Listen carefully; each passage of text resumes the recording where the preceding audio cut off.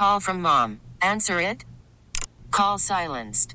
Instacart knows nothing gets between you and the game. That's why they make ordering from your couch easy.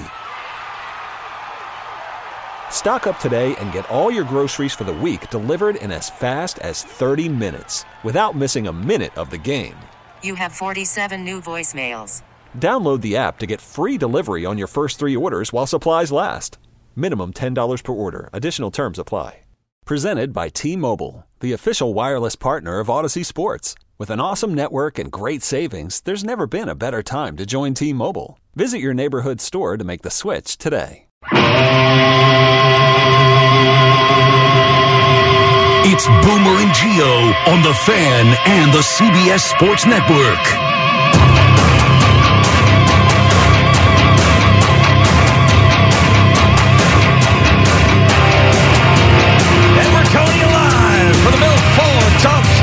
Boomer Esiason, Greg Giannotti. It's Boomer and Gio on The Fan, simulcast across the country on CBS Sports Network.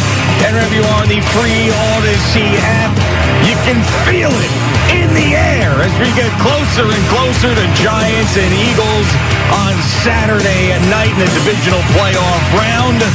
I am now over it. You said, when are you going to get over this loss? I am now over it for the time being. It will haunt me for the rest of my life, but I am over it as far as personally in this week, and I am feeling the energy around town and seeing all the Giants jerseys everywhere and excited for this football game on Saturday night. So, of course, today and tomorrow we're going to get you all fired up for it if you aren't already, and get you even more fired up for it if you are. And then some more Jets news yesterday as they go out and get the dumbest man in football and interview him for their offensive coordinator job in Nathaniel Hackett. Yes, a guy. No, that's not right. Hold on. Not right. Dumbest man in football. All right, maybe the second dumbest man in football, only behind Ed Donatel. Good morning, Boomer. How are you? Man, that is a really unkind way of looking at things. I mean, some guys are not cut out to be head coaches. Yeah. We've seen that time and again, over and over and over again, and other guys seem to seamlessly step right in and do a great job. And unfortunately for Nathaniel Hackett, who does have a very good resume as an offensive coach and an offensive play caller and things of that nature, you know, he may be like one of the worst coaches when it comes to being a head coach, and it's not for everybody. And by the way, he was also handed a very difficult situation with a quarterback that had signed a massive extension that, you know, he had never met before, never been around before. I don't think. Yeah, but that quarterback also played the worst football of his life, and things got a lot better, as you told me, when the interim head coach got in there, because he changed almost everything that they were doing as far as preparation, and they actually looked like they had a pulse the last couple of weeks of the season. Yeah, well, you know, what he did is he reconfigured the way the coaches were going to coach the game. The quarterback coach was going to be on the field. The offensive coordinator was going to be up in the booth. That was a flip. And they also put pads on in practice. Now, they can only put pads on in practice so many times during the year, believe it or not. And you got to be really, really careful as a coach when you ask your players to do that, because if you're doing it and you're breaking a union rule, or a CBA rule, I should say, you're going to get reported on that and you're going to get fined. So there's also that dynamic that was going in there as well. Plus, he was one of these newfangled coaches who obviously did not connect with a lot of his players. Yes, and very quickly, by the way, because, of course, this was not even a one and done. It was a 75% of a season and done for Nathaniel Hackett. He also went through an ownership change there, which is another big reason why they weren't going to tolerate it, because it's like, listen, this guy is not cutting it, and we have the money to go out and maybe get a better coach right away. No, it was week one at Seattle. Yeah. That's where it all happened. Sure. You know, he held the ball for like some ridiculous field goal attempt to try to win a game, and did not put the ball in the hands of his, $250 million new quarterback. And you remember that whole thing politically, Russell was playing it in the media and everybody was playing it in the media, when in actuality, I think he was trying to protect his quarterback, is what I think he was trying to do. And it ultimately backfired on him. Yeah, that's right. I mean, it was right off the bat. Russell Wilson against the Seahawks. Nathaniel Hackett, right after the week one game, was being criticized, and it didn't stop until he lost his job later in the season. Now, as far as the Jets go, I mean, already we're hearing it again. Well, if Nathaniel Hackett gets hired as a Jets offensive coordinator, then that means that they're going after Aaron Rodgers. and Aaron Rodgers is a possibility. Well, that's what the Broncos thought too. And it didn't end up happening. And Aaron Rodgers went back to the Green Bay Packers, and they ended up with a washed-up Russell Wilson on a horrible contract. So I wouldn't be so sure that Aaron Rodgers is going to go running to the New York Jets to finish his career because donkey Nathaniel Hackett decided to move into Florida. All right. Do we have to call everybody names this morning? Yes, there's coaches that just drive me nuts. I know, but I thought you were... Coaches that drive me nuts. You started off the show by saying... incestuous league where these guys get opportunities over and over again, sons of coaches, it just drives me nuts. And there's these people that just get recycled and chewed in and spit out, and then they're just hanging around forever, and they got no business still coaching. That's the stuff that drives me crazy. Nathaniel Hackett was exposed as a guy who got on the back of Secretariat, and then when he got off Secretariat, he was below average. That's what happened. Below average. Below average. Right, okay. So, but, now he's trying to start his career back over again. And again, I would say that this would be a very tough spot for him to do that, given the quarterback situation right now and whatever the Jets are going to do at that position. I mean, I at this point, I'm about as confused as everybody else is around here, just trying to figure out where they're going to go and what they're going to try to do here. Yeah, I mean, wasn't it enough to have his father around here for those 3 years or 4 years? I know. It's just Paul the way Hackett. I mean, now you got to go and get Nathaniel Hackett in here. I mean, that comes to, it's all the Mike Shanahan stuff. It's that whole West Coast offense and how it has evolved over the years. I think there's a comfort level for Rob Saleh, knowing Nathaniel, knowing the background and having connections within that world, that group of people, that group of men that, have turned out to be really good head coaches. Yeah. And so that's where they're plucking from. At least that's where they're looking into. They're not really looking, I don't think, and I don't feel like they're looking outside of that particular kind of lineage of coaches. Yeah, I mean, the longer this goes on, the more I'm sure they're sitting around going, oh, maybe we should have kept Mike LaFleur around a little bit longer, because Darrell Bevell, which was one of the top targets that we had heard of going into this thing, rejected a chance to interview for the Jets because he said, no, thank you. No, thank you is right. It's not an easy job, and anybody that steps into that job right now, the realities of the league, and I'm just pointing out what past situations have turned out to be. When you fire a coordinator on either side of the ball, right in the middle of the head coach's, career, like what he signed, a 5-year deal? Yeah. So we're right in the middle of, of Rob Saleh's career. And you start firing coaches in the middle of that, your chances of overall success moving on that is very slim. Very slim. Somebody who may take this job may end up finding themselves blown out of here next year if they get off to a bad start or things start spiraling sideways, or going sideways, I should say. Yeah, now if you're not going to go get Lamar Jackson and pair him up with with an offensive coordinator that fits him perfectly, which is still something I think is a possibility for the Jets, and we'll see how that plays out over the offseason, then I think the best thing that you can do, even though it puts tremendous pressure on Rob Saleh, but he's got tremendous pressure on him anyway going into this season, is bringing in Frank Reich, making him the offensive coordinator and assistant head coach. Because that solves so many things. That's what it does. Assistant head coach. Yeah, okay. Assistant head coach, offensive coordinator. I know you would hate that. I know you would absolutely hate it. But it provides that calming voice and experience and offensive mind that the Jets need, all wrapped into one. Now, he's not going to come here and be Mike LaFleur's replacement. That's not something that Frank Reich's interested in. But he'd come here if he was going to be the assistant head coach. A timeout. He's not going to be just an offensive coordinator. I'll tell you that much. Hold on. Guy deserves a head coaching job. Pump the brakes there. Man, just take it easy, all right? Well, I know you're throwing all these things out there at me, and this is my buddy you're talking about, and I'm like... All I'm doing is praising him. I know you are. I understand that, but you don't know what he wants. I'm guessing. He wants to be a head coach. That's what I just said. I said he deserves to be a head coach, but if that opportunity doesn't arise, then the second best thing is to be an assistant head coach with a guy whose head is in the vice right now and go in and try to save the Jets offense. Oh, come on. That's what I would do. Yeah, okay. Let's slip right in there and be like, this guy's an idiot. I'm going to take over next year. They're not going to.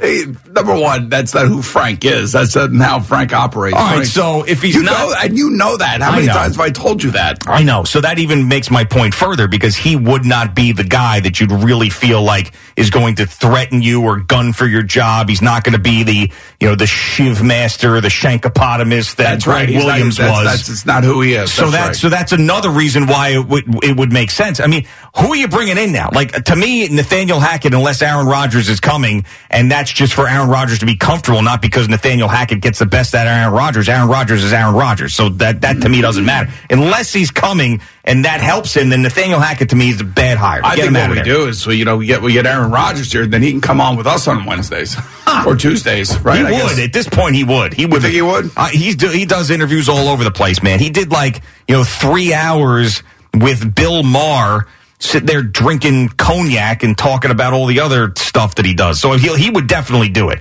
Aaron Rodgers would be... We could drink tequila. We could. That would be great. But I still don't think he'd come to the Jets. But anyway, the point is that Nathaniel Hackett, the only reason you would hire Nathaniel Hackett as the offensive coordinator is if it brings Aaron Rodgers, and that to me is not a possibility. So where are you going now? Darrell Bevell doesn't want the job? Honestly, who is the guy that's going to be that much better than Mike LaFleur as we sit here now with these candidates? So the thing that really what it comes down to is what kind of contract would the Jets offer somebody, I would imagine. And the thing about it is that most of the guys that would even consider this. Now, by the way, Nathaniel Hackett has more than enough money. He doesn't have to coach this year. Yeah. Yeah, that's the thing. He should do the whole thing that Cliff Kingsbury's doing. Yeah, but he's a young guy, and you know what? He probably wants to stay in the league, and he feels like the insecurity that comes along with being a coach in this league is if I get an opportunity, I got to take it because I got to stay in the mix. Yeah. So, he doesn't have to take the job. Just like I was saying, Frank doesn't have to take any job that he doesn't want to right now. Yeah, I mean, for me, I always think that it'd be a good thing to take a year off, like Doug Peterson did. And waited, and look at what he got. Exactly, and I think that Doug Peterson and Frank Reich, with the history that they have, I'm sure Frank's paying attention to that situation and how it worked out. Look, Frank could probably go get a job with the Philadelphia Eagles and Nick Sirianni, really, really good friends.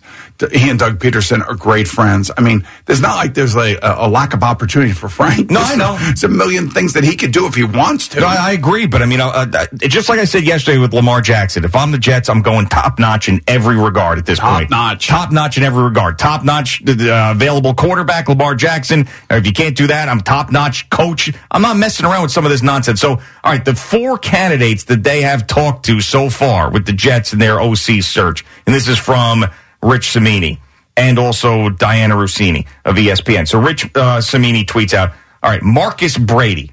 You familiar with Marcus Brady? Yeah, Frank had to fire Marcus Brady in Indianapolis this year. All right.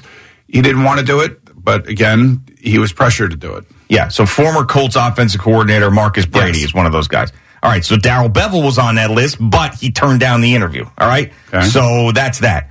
Now, this one to me is just on the surface. I don't know this guy, but on the surface, Nick Caley, the Patriots tight ends coach.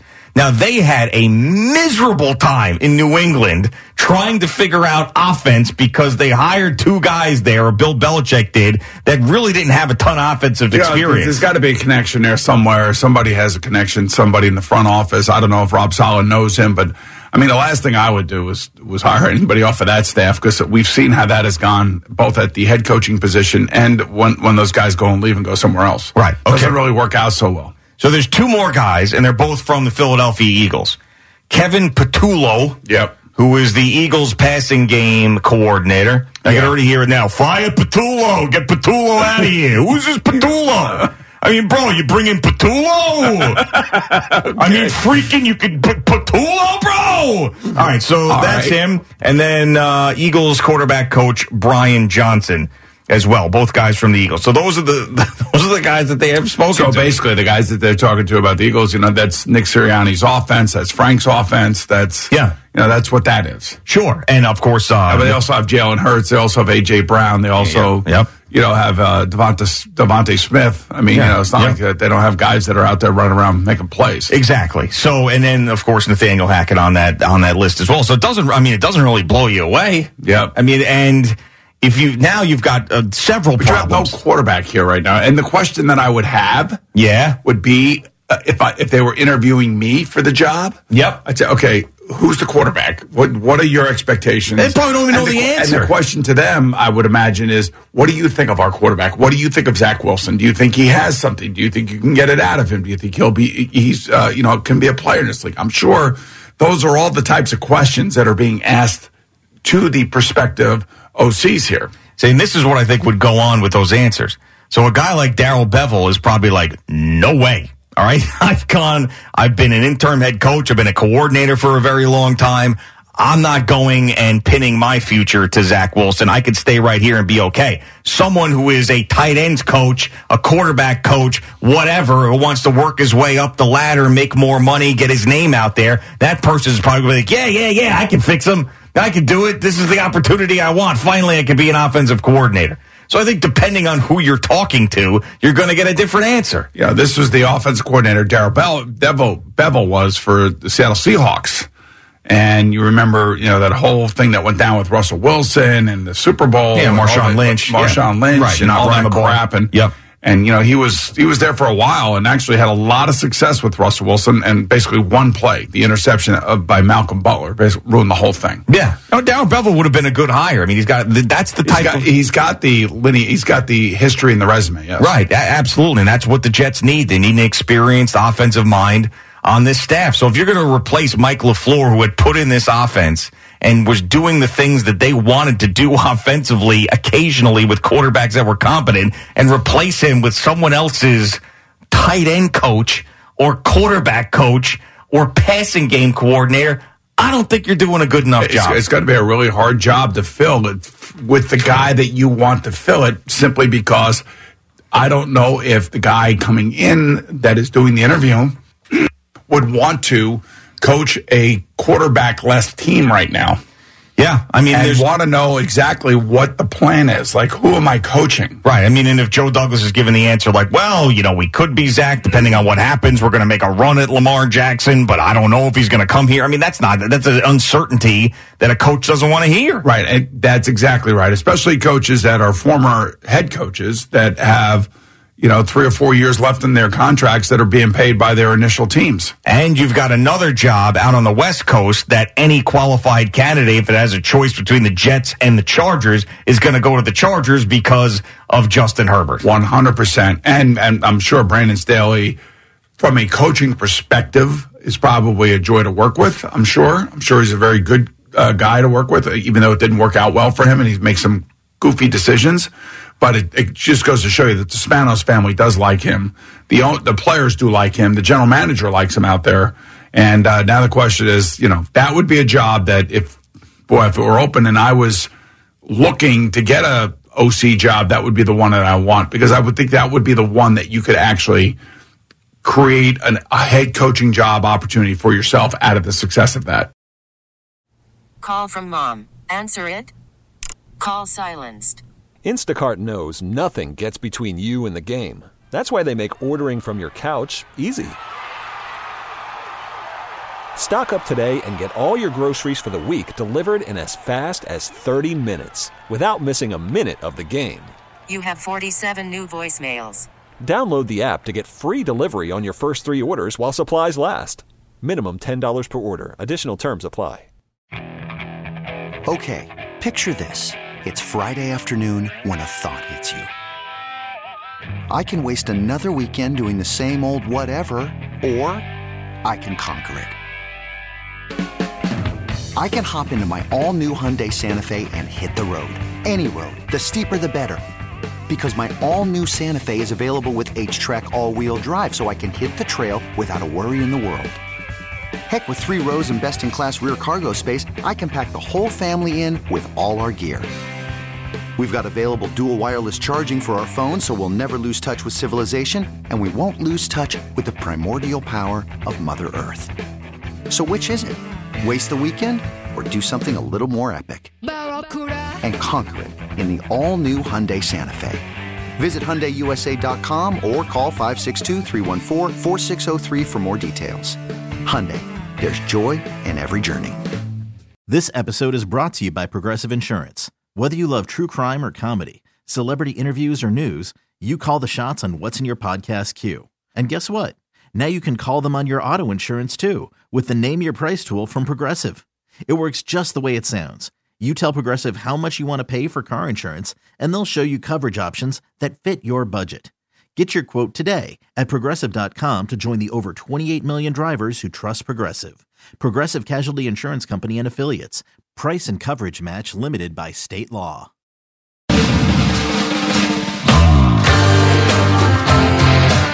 Boomer and Gio on the Fan and CBS Sports Network. It's been a fast week. Can't believe it. Tomorrow's going to be a feel-good football Friday. Talking about the Jets and Eagles, and that's 2 days away now. Incredible. Giants and Eagles. That was what I say. Jets? Yeah, oh, my you God. got the Jets on your brain. Oh, You're my trying God, to figure out who Jets their on my offensive brain. coordinator and quarterbacker could have been. Make a lot of errors, man.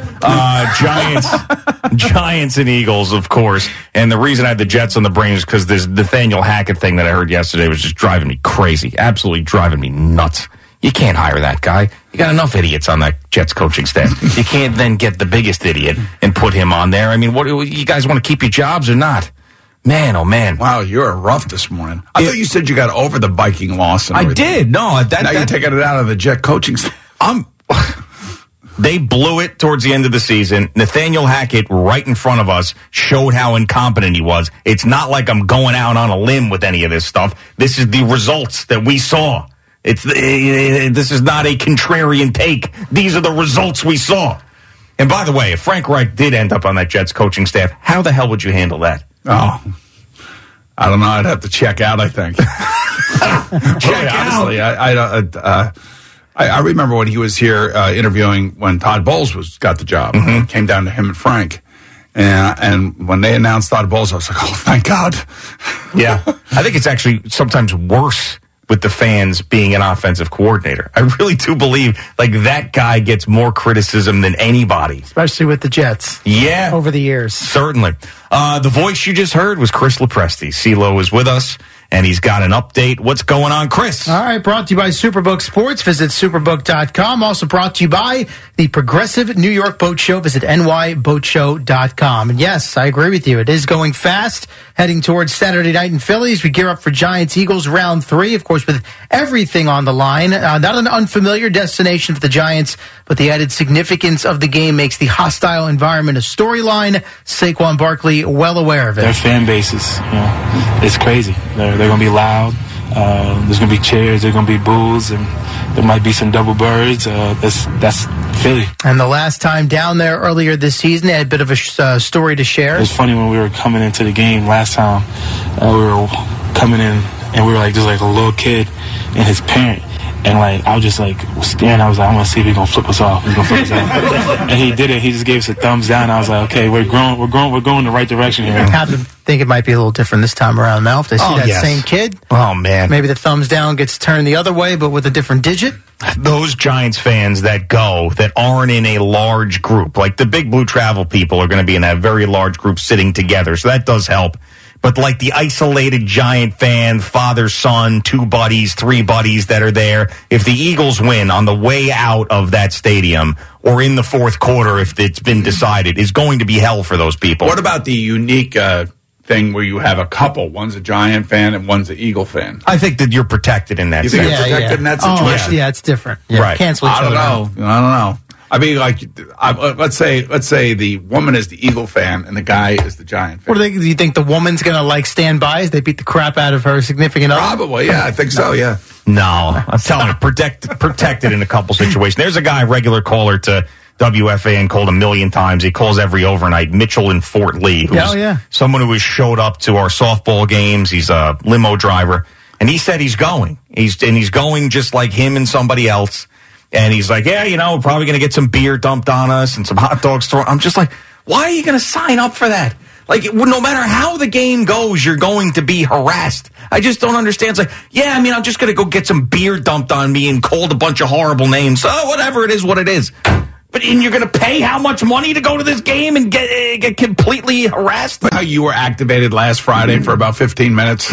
I mean, a Giant fan has been activated for like the last 6 to 7 weeks. Doesn't mean you got to go. And I feel like that they have to go. They just have to go. And I actually respect that. Or if you go, can't you do it like incognito, where you just dress neutral? No, because that's not fun. It could be fun. You're there and you're watching. If the Giants win, you're watching the Eagle fans suffer in person. Well, Jerry told a story yesterday when he went to an Eagle-Cowboy game and he did exactly that. No jersey, no team affiliation, just a regular cheering, shirt. Just watching the game. No cheering. And then they figured out as the game went on that he wasn't cheering like the Eagle fans were cheering on the way out. That guy's not cheering. Right. He's not one of us. And they started pelting him with all sorts of stuff as he was leaving. So that doesn't work either. Sniffed him right out. Yep. Oh, that's funny. In any event, we know both Giant coordinators have been requested for head coach interviews, but not dealing with that this week. Fully focused on the Eagles. Here's Wink Martindale pledging his love for his current job. When I came here as a Giant, it wasn't it wasn't a stepping stone for me. It was a destination. I love it here in New York. I love the city. I think it's the greatest city in the world. I think it's the greatest fans in the world. He said he'll deal with the interview request somewhere down the road. For now, it's all about stopping Jalen Hurts and company, and that other guy who's been quite the thorn in the side of the Giants for a while now. Why has Boston Scott been able to basically be a Hall of Famer against the Giants? Well, if it predates my time here, I can't answer that. You know, I mean, he's a good running back. And later said he's not a Giant killer. Of course, the numbers would suggest otherwise. Scott's got 18 touchdowns in his career. 10 of them have come against the Giants. And if I'm not mistaken, I think he has scored at least one in each of the games in which he has faced them. So. Well, the interesting thing is Miles Sanders, I think, is averaging around 70 yards a game like the last 4 or 5 games, but no touchdowns. They give it to him when they get down inside the red zone. Especially against the Giants. Yeah, well, okay. See what happens. I told Al this morning, if you're a Giant fan and you're looking to hedge and maybe make a little money, if the Giants should lose the game, Boston Scott's plus 390 on FanDuel to score a touchdown in this game. Really? As of this morning, that's what it's Anytime touchdown plus 390? I'll double check. Maybe that was first touchdown, but no, it would have to be higher than that if it was first touchdown of the game. Wow. I can double check on that. Now, that to me... To Boomer's point, I mean, Sanders gets more touches usually. I know, but as we've talked about, 10 of his 18 touchdowns against the Giants. I understand. So, I mean, that is... Double check. That's interesting to me. Yeah, plus 390. Anytime touchdown. There you go. Wow. Fire it in. You're like our very own Eddie Brown, the jockey. Exactly. Well, he's got a hit, though. You know what I'm saying? Got a hit, though. You feel good about that? About Boston Scott? Yeah. I mean, not as a Giant fan. Well, I know, but are you expecting Well, history suggests that he gets pretty good odds, good value.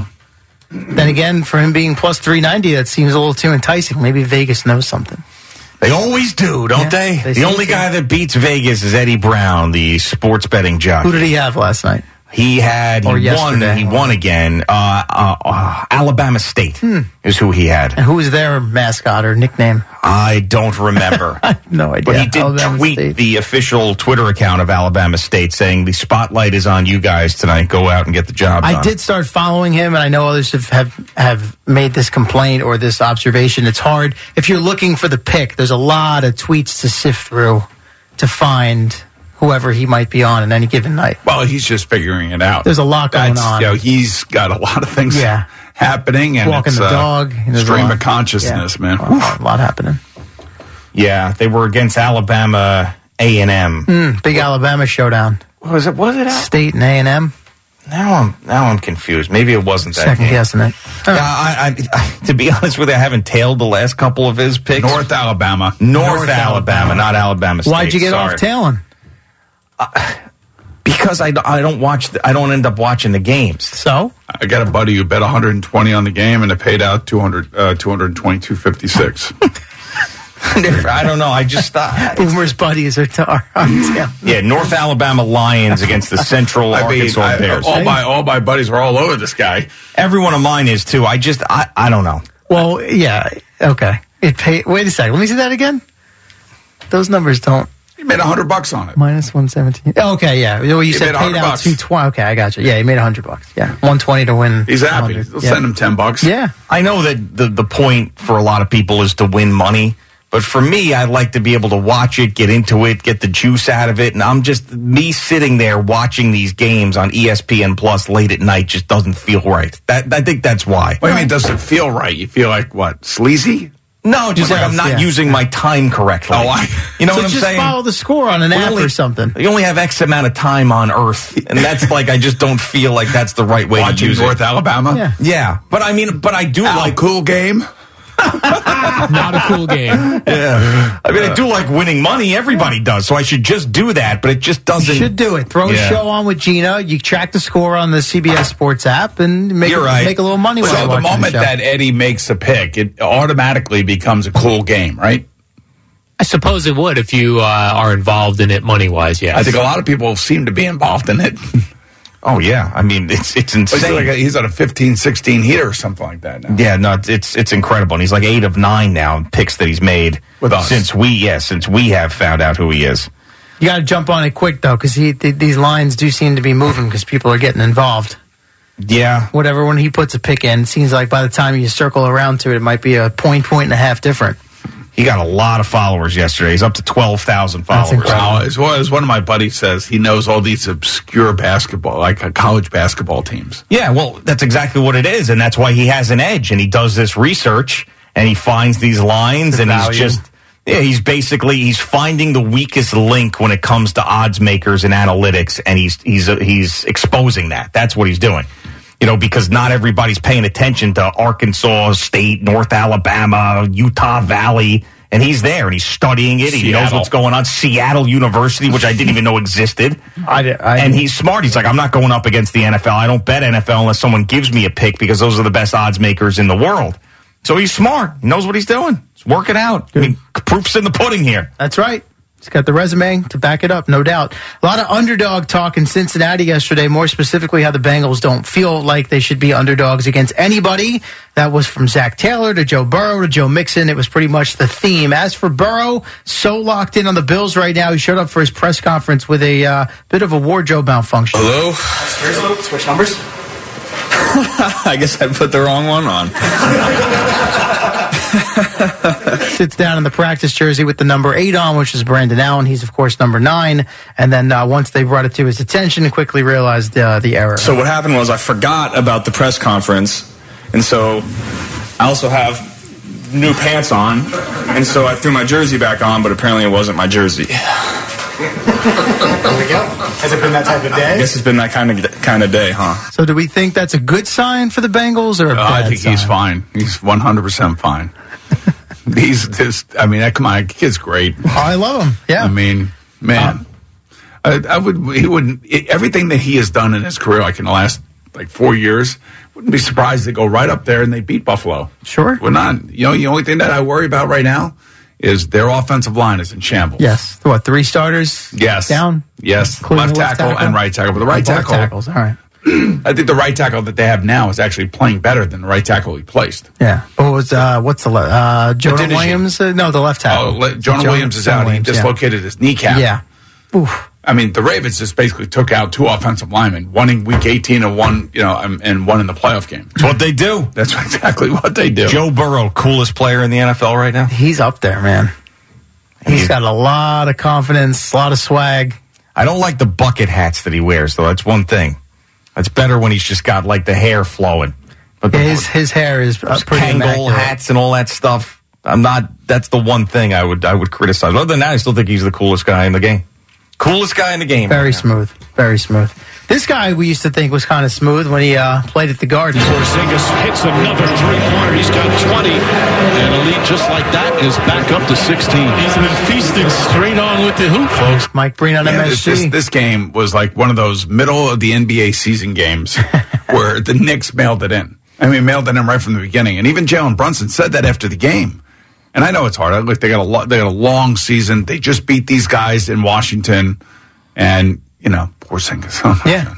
And by the way, he had some extended comments on his time with the Knicks. I don't really care. I don't really care. He's made a lot of money I'm here. Have to play those. Shut up. Later Who on, cares? So. Man, if I just woke up and hadn't watched NBA basketball for a couple of years, I would have had no idea who was on the court last night with those Wizards uniforms. No clue. It would have taken me at least 15, 20 guesses to figure out, like, just looking at the colors of who they are. What team is this? What team Not is the this? Players. Not What the players. team Yeah, is yeah. this? Who are they playing? Well, every team has like 17 different. I know it's gotten out of control. So. This one is probably the worst. Like, it has absolutely no resemblance to their regular uniforms. Not at all. I bet the one that I'll say, Kristaps Porzingis has grown up. When he was here, he was a kid. Yes. And he, teenager. Yes, of course. Kristaps Porzingis. Kristaps Porzingis. Kristaps. I mean, you're not a victim. You know what I'm saying? Like, you're making millions, hundreds of millions of dollars. That's why you are not a freaking victim. I would like to play these comments for you, and I think you will appreciate them. I hope so. So he had a double-double last night, as did Kyle Actually put on Kuzma. some weight. Yeah, well, he's grown up, like you said. Yeah. He's an adult now. You were calling me a child, even though I'm going to be 37 next week. Well, you look like it. Well, right. He doesn't, though. That's the difference. You dress in your Garanimals and everything else. Garanimals? Yeah. Well, I don't even know what that is. I mean, CeeLo's looking a little older these days with the gray on the side of his hair. Doesn't look like a child. Yeah, right. You actually, what's kids' clothing. Garanimals? Oh, okay. Gotcha. By the way, I know. I see what this that is. Yeah, that is my thing. So yeah. I wouldn't be calling what are you wearing? Are you wearing sweats today? No sweats. I got black pants on. Nice. It's all good. Okay. Anyway, Wizards did beat the Knicks 116-105. So the Knicks now are the only team in the league above 500 overall, but with a losing record at home. They're 11-13. Yeah, it's unbelievable. They can't, like, home floor. I know everybody wants to come and play their best game at Madison Square Garden, but man, it's supposed to be a home court advantage. Yeah, especially in the NBA. Yep. That's right. Nets and Suns tonight on the Fan, coverage at 9:50. Also, the Bruins took down the Islanders last night 4-1. Boston beats everybody, though. Hopefully, they won't beat the Rangers tonight. Well, hopefully they're tired out a little bit, but I don't know. Watching that third period last night, they were skating around like it was ice capades. Well, they're doing that against everybody right now. Yeah, so they're we'll unbelievable. see how that goes. Rangers, Bruins. The Islanders turn around, visit Buffalo, and you got the Devils out in Seattle against the Kraken. I'm Sandra, and I'm just the professional your small business was looking for. But you didn't hire me because you didn't use LinkedIn Jobs. LinkedIn has professionals you can't find anywhere else, including those who aren't actively looking for a new job, but might be open to the perfect role, like me.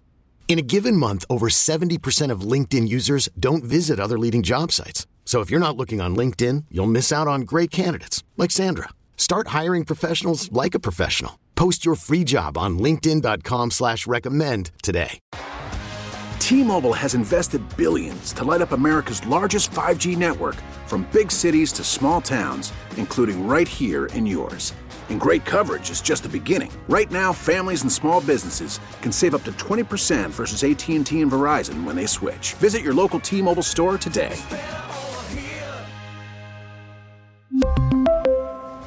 Plan savings with 3 lines of T-Mobile Essentials versus comparable available plans. Plan features and taxes and fees may vary.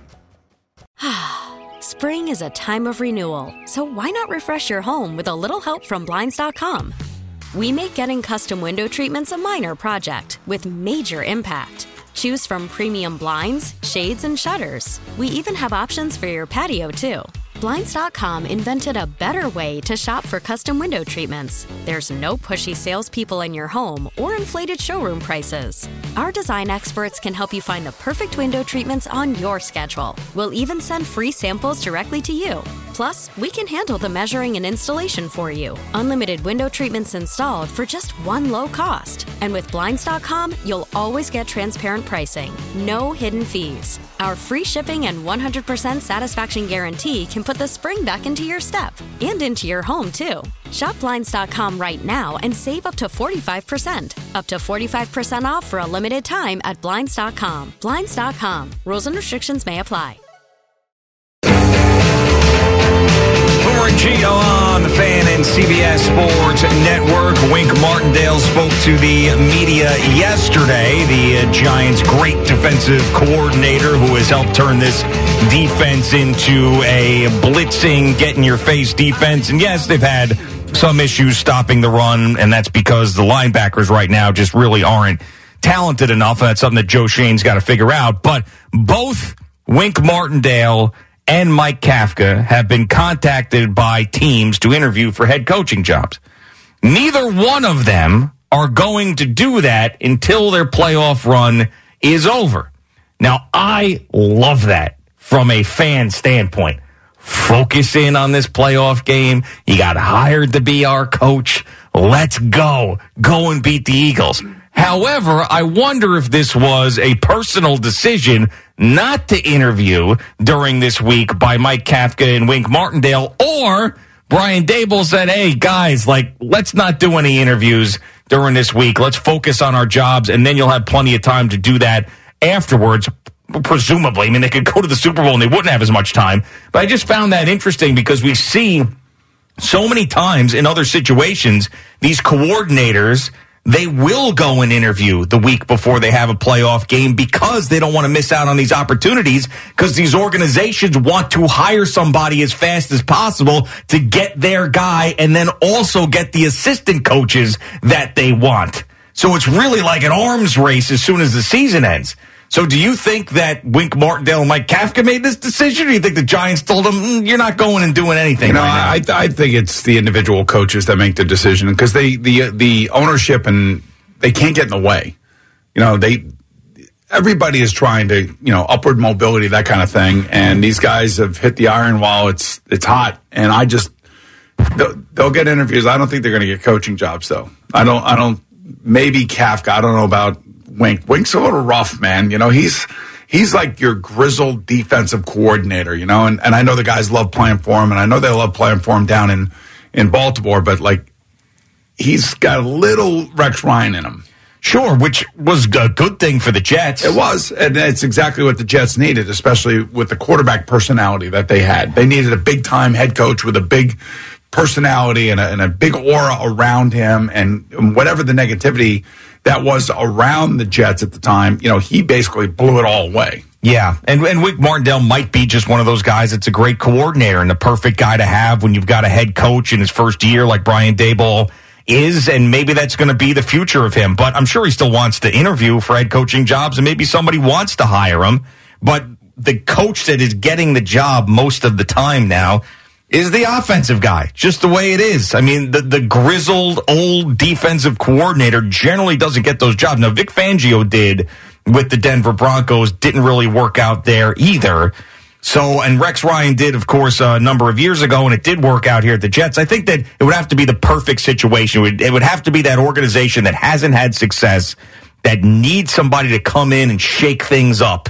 Like sort of what Dan Campbell did with the Detroit Lions. And if you pair Wink Martindale with a really experienced offensive guy, even though I know you don't love that, you love the head coach to be involved in everything, maybe it could work. Now, Kafka, I really do think if Kevin O'Connell could get a job like he did last year, Mike Kafka can get a job this year. Well, especially with his resume. Exactly. I mean, it's not just what he did with the Giants this year. He came from the Kansas City Chiefs. Everybody wants a piece of that. They want a piece of either the Sean McVay staff or they want a piece of whatever Andy Reid is pumping out. Well, for the most part, other than Eric Bieniemy. Again, I'm going to tell you got to go back to the Mike Shanahan staff. That's where the Sean McVay people have come from. That's where Kyle Shanahan came from. They were all together down in Washington, and now they're all growing up. And look, the Kyle Shanahan thing out in San Francisco is like the perfect situation.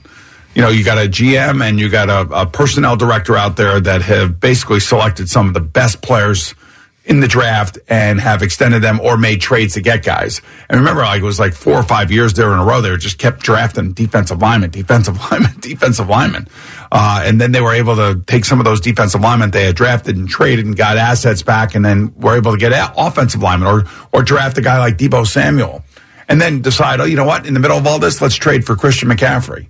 That's smart people, man. And they're winning with a third-string rookie freaking quarterback who looks like he's been in the league for 10 years. Yeah, and John Lynch was a guy that we talked about maybe wanting to leave that job and going to TV and all those things, and that apparently was a real possibility for him. I mean, he's done an amazing job out there. No, it's not just him, and it's a big staff and everything else, and the Giants actually... They got great player personnel people out there. And the Giants interviewed one of those guys. It was between him and Joe Shane. I forget the guy's name now that was underneath John Lynch, and he went back there to San Francisco. Yeah, I mean, that's what they've done there is remarkable. The combination of the coach and the general manager there is really the example. He could be the best in football. And I mean, the Giant fan, as thrilled as they are this year and the way this has turned out, I'm sure they're going to be even more thrilled for next season and what the potential could be, especially if the coaching staff is intact. It's interesting that Brian Daboll is most likely going to be one of two coaches to be named Coach of the Year, and all the reasons why, and we all know what he had to deal with when he had to inherit this, and Joe Shane, for that matter, could be Executive of the Year. You never know. But when you look at what San Francisco's done or what Doug Peterson's done, San Francisco hasn't lost a beat with a third-string rookie quarterback. Think about that for a second. Yep. A third-string rookie quarterback, and they are an 11-0 team since Christian McCaffrey got there. Yeah, they have not lost a game. I mean, it is incredible. They've been on that run. This is a streak that is insane, and they are, this is why I love them so much against the Cowboys. I haven't seen them lose in months and months Christian and months. McCaffrey is like a combination of Tom Rathman and Roger Craig.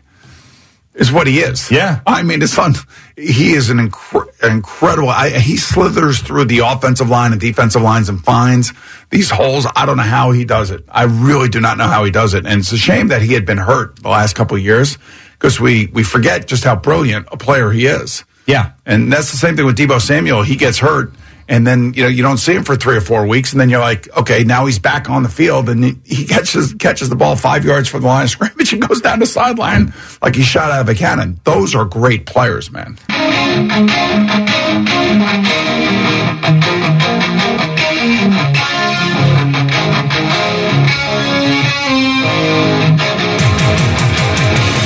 Gio Coney alive to the Bill Ford Tough Studio on the Fan and CBS Sports Network. It's the Thursday before divisional playoff weekend. Giants, Eagles, Saturday night. You can have a big party if you're a Giants fan. You can get everybody together. Most of you won't have work in the morning. You can go absolutely crazy, get all tuned up, and hopefully celebrate another Giants victory in the playoffs. And I do think that sometimes when a team doesn't play on that first week, whether it's the 1 seed the last couple of years or the 1 or 2 seed prior to that both got a bye, you tend to forget how good they are because you're so wrapped up in wild card weekend, and then you just saw the team that they're playing win a game. Win a playoff game, and generally it's impressively because it's a playoff game. I think the other thing, too, is got to be a little tough watching Bradbury play because he's been playing great for the Eagles. He didn't play so great for the Giants. This is the team also that, is one of the leading rushing teams in the league because of their quarterback, just like the Giants and their quarterback. It's also a team that has 70 sacks coming into this game. They got 4 guys that have double-digit sacks. They're coming from all over the place. On that Week 18 game, Josh Sweat did not play against the Giants. As you pointed out, the Giant linebacker situation is still in a state of flux, and they're trying to piece it together. It's not like, Harry Carson and Carl Banks and LT are out there. You know what I'm saying? So This is it's still a work in progress. And if somehow Wink Martindale and Brian Daboll and Mike Kafka figure this thing out and somehow get it into the fourth quarter where it's competitive, that's the chance that they have. If they get blown out early on, then I think it's going to be really hard to come back against this team. And the Giants really did neutralize the Vikings running game. Dalvin Cook was not much of a factor at all. There were a couple of drives where he got some chunk runs, 9 yards, 11 yards, but it really was shut down for the most part. Now, the way the game was going also dictated that because the Vikings had to throw a ton because they couldn't stop the Giants.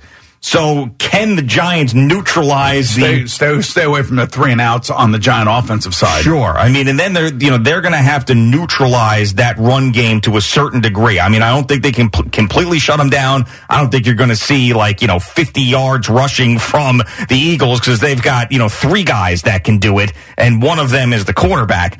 But that's going to be a big factor. Now, also, that Giants defensive line was beating up the Vikings offensive line the entire game. I mean, Dexter Lawrence was making huge plays. Well, Jason Kelce in the middle of that offensive line like he is in this offensive line. Right. Now, that's what I was about to say, too. I mean, you had a guy in a center who was actually a very good center when healthy, and Garrett Bradbury making his first start back after a back injury. Trying to block Dexter Lawrence was just impossible, and you had another third stringer out there at right tackle. You're not going to get that same type of issue with the Philadelphia Eagles. No, they got one of the best offensive lines in football. Exactly. And defensive lines to go along with it. So, look, no team has ever beaten the Giants 3 times in a season, by the way. That's interesting. I don't know how many opportunities that the Giants have had that to have happen. I'm not sure, but all I know is that's never happened before. But, there's something about a little bit of magic, a little bit of confidence, a little bit of experience on the coaching side of things. You know, the interesting thing, too, is that Nick Sirianni and Brian Daboll were on the same staff together. They worked together really closely. Brian Daboll was the offensive coordinator, I think it was back in 2012 for Kansas City. And Nick Sirianni was his wide receiver coach. Wow. I mean, you talk about recycled coaches. Yeah, I know. Here you go. You got two head coaches that have been through the wars as assistants.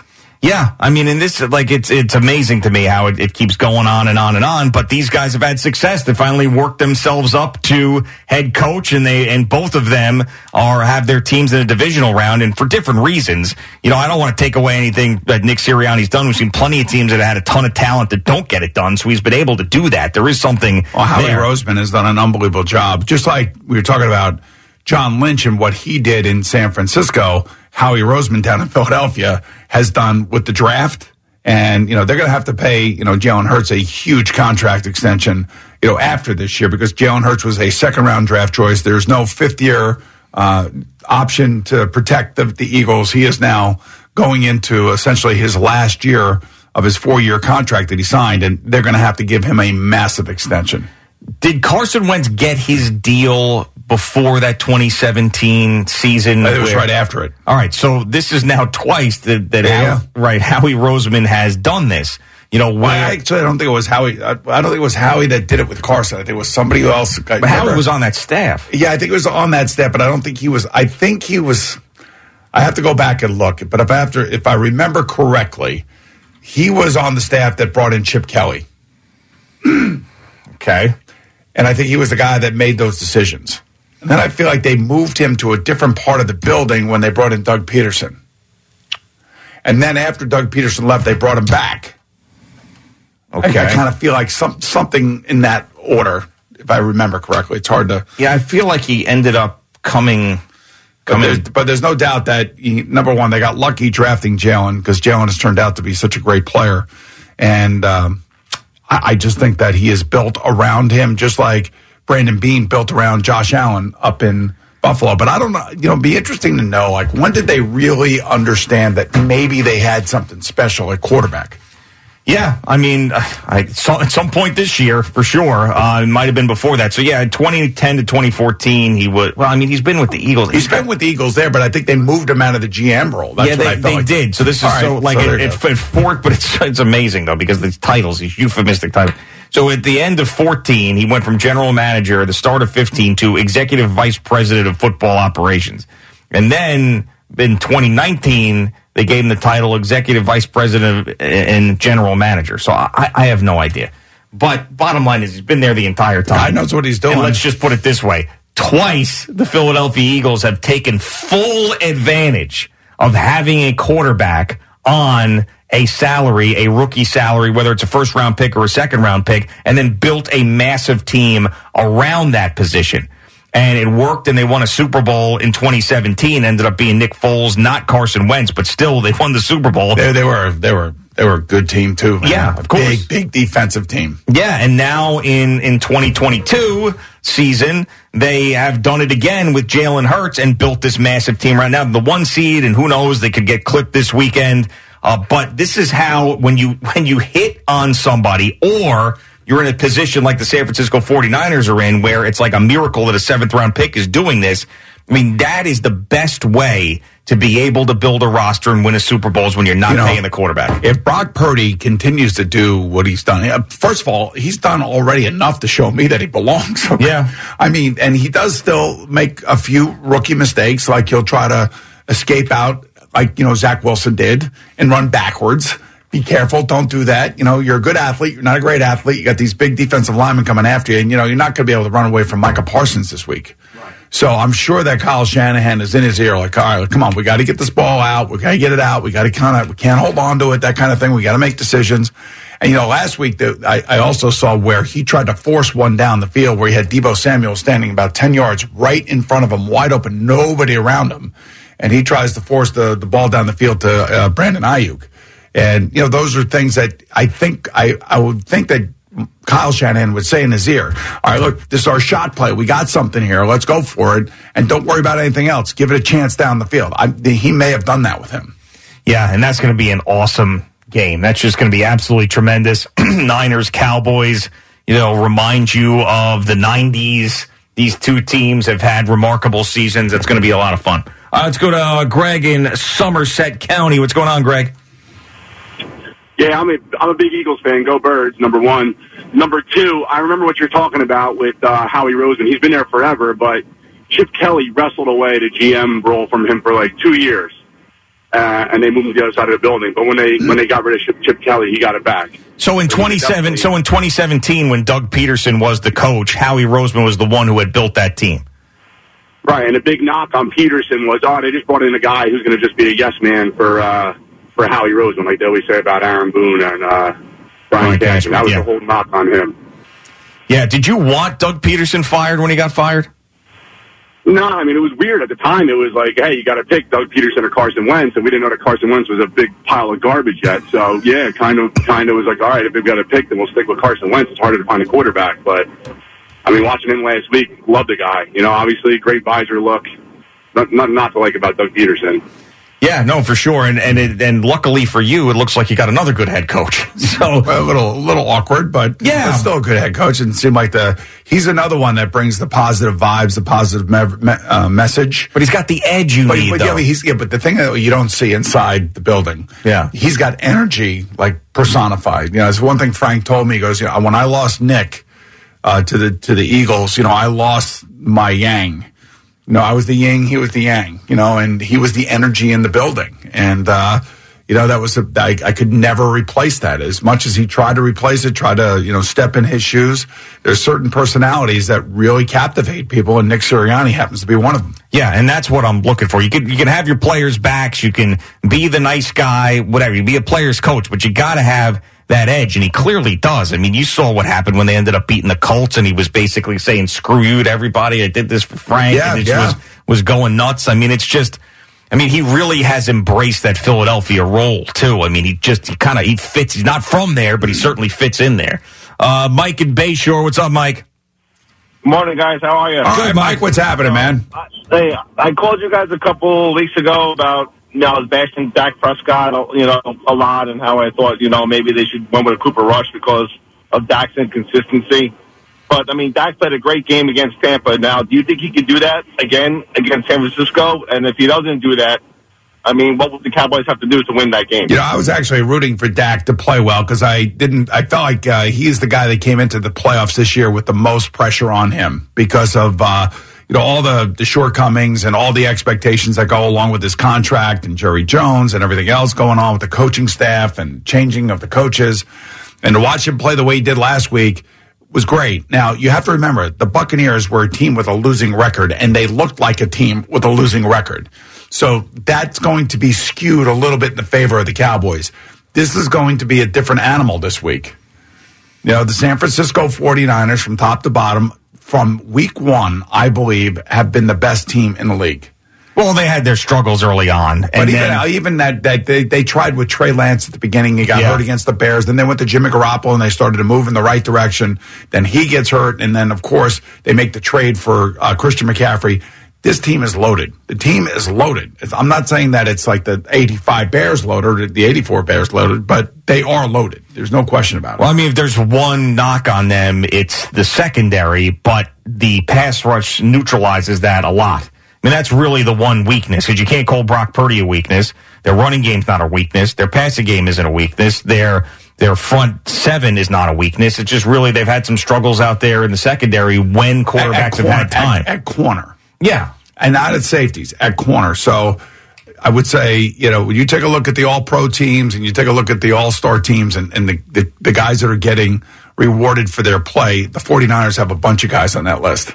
They have some of the best players at their respective positions in the league. Yeah, I mean, they got to get it done this year. That's what they're thinking over there, John Lynch and Kyle Shanahan. We got to get it done this year. I mean, and they're the one team that can go into Philly and go toe-to-toe with them. Oh, sure. No, we'll see if the Giants can. I got to give them a shot, right? Well, sure you do. I mean, at this point, I can give them a shot to do anything. Yeah, the fact that you now have switched allegiances is amazing. Not switched. What are you talking about? You're more understanding about the Giants. No, time out. I've not switched allegiances. That to me would be absolutely nuts. That's probably the wrong word. I'm sorry I said it that way. I'll say that you've come to grips. Yes, with what happened last weekend. Mm-hmm. You seem to be more relaxed now than you have been in the last 10 days. Yeah. Because I think you're divorced from the fact that your team's not playing and you don't have to worry about that crap anymore. That's right. And now you're thinking about our show and you're thinking about the people in your lives that are Giant fans. That's correct, yep. So it's not that you switched allegiances, but you've come around to... I have a feeling you're going to pick the Giants this week. You still haven't made your decision yet, have you? I have not. I flip-flop every single... At the end of the show yesterday, I was convinced that the Giants were going to win. As we've talked about the Philadelphia Eagles today and all the things they do well, now I don't feel like the Giants are going to win. I don't know. I really don't know. And we don't know. We have no idea what's going to happen. But the only game that I'm supremely confident in is the San Francisco 49ers. That's the one. I really now... If the Cowboys win, God bless them, that means that they should probably be going to the Super Bowl at that point. But I just think that's good. I just think the 49ers are going to be on this just trek. You know what was big for the Cowboys last week is getting Van Der Esch back. Yeah, I mean, their defense was just absolutely ravished with injuries there in the second half of the season. Yeah. So them getting healthier is a big deal. After the end of a good fight, you deserve an ice-cold reward. Modelo is the mark of a fighter. You've earned this rich golden lager with a crisp, refreshing taste. Because you know, the bigger the fight, the better the reward. You put in the hours, the energy, the tough labor. You are a fighter, and Modelo is your reward. Modelo, the mark of a fighter. Drink responsibly. Beer imported by Crown Imports, Chicago, Illinois. Hey, Rob Bradford here. I have set out on a mission with my good friends at FanDuel to prove what I have known for some time. Baseball isn't boring. Now I have a daily podcast to prove it with some of the most notable people in the baseball world, screaming baseball isn't boring from the mountaintops, or at least agreeing to come on our show. Players, managers, GMs, and yes, even the commissioner of baseball, Rob Manfred. It has been a constant wave of baseball's most powerful voices. So join the revolution. Subscribe and soak in Baseball Isn't Boring. Listen on your Odyssey app or wherever you get your podcasts. You'll be glad you did. Boomer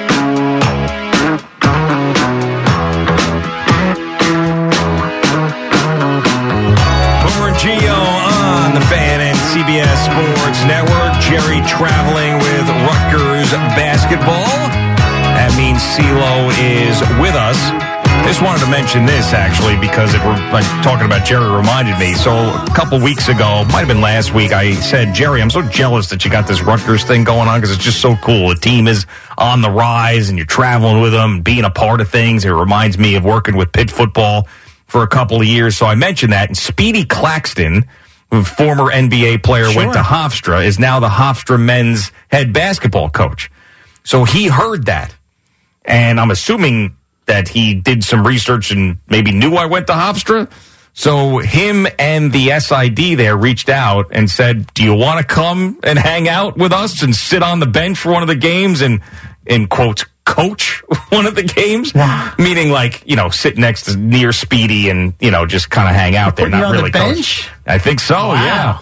So I said, are you kidding me? He's like, yeah, you could show up, you can go through everything, and whatever you want to do. I was like, absolutely, that sounds awesome. Mm-hmm. So I've been, texted with Speedy Claxton a little bit, and I'm gonna go and do that. I think that's a lot of fun. I think you should go and do that. That's great. No. Yeah, it's going to be a game in early February. I'm going to go. And do you remember when Speedy was playing, Mike and Dog called the Hofstra game? Do you have any memory of that? I don't. That's pretty cool. What year are we talking? Oh, gosh. This is when he was playing there, I guess. It's got to be that. Late 90s? Yeah, I don't think I was here yet. I knew who he was, but I don't think I was. No, I don't think we were here. No. It was before me. It had to be well before that, I would think. Yeah, so he was in the NBA, 2000 to 2002. So late 90s, Eddie nailed it. Right, Hofstra 96 to 2000. Is that where the pumpkin reference came from, Dog, regarding the basketball? I don't know, but I think it was right around the same. It might have been the same day or the same weekend as the Falcons-Vikings. Sorry about that. Because I remember driving back from Vermont. Of course. Listening to that. Oh, who was on the call, Eddie? Yeah, right. Oh, on Westwood? Yeah. I think it was Howard David. Nice. God. Figured he'd remember that. See, that's why I don't remember the Speedy Claxton situation, because the only focus I had at that point at 16 years old was that game and how it ruined my life. Okay. But thanks, Eddie. Yeah, your life's You're welcome. ruined. Yeah. Well, at the time, I guess. Yeah. And at 16 years old, that was the worst thing that happened to me. Fair. Because everything else was going great. Everything was going great. Couldn't realize it at the time. Didn't understand. Couldn't appreciate the good stuff. I'm 16. That was the worst game. Was that when you were in the band with your parents? No, that was later. No, I was playing late. Yeah, well, actually. No, you were right. Maybe. I mean, Jalapeno Dream, baby. It was not the band with my parents. Jalapeno Dream was the rock band I was in with other people in high school. The bluegrass band that I was in. Oh. But I guess that would have been for years and years and years. I probably covered that time All period. right. Yeah. But had you gotten a little nookie yet? 16, no. 16, that did not happen. No. Well, maybe not nothing, but not the full Monty. You? 16? No, but when you said nothing, I wasn't sure if you meant the whole thing or everything. Yeah. No, I'm with you. I was in the same boat.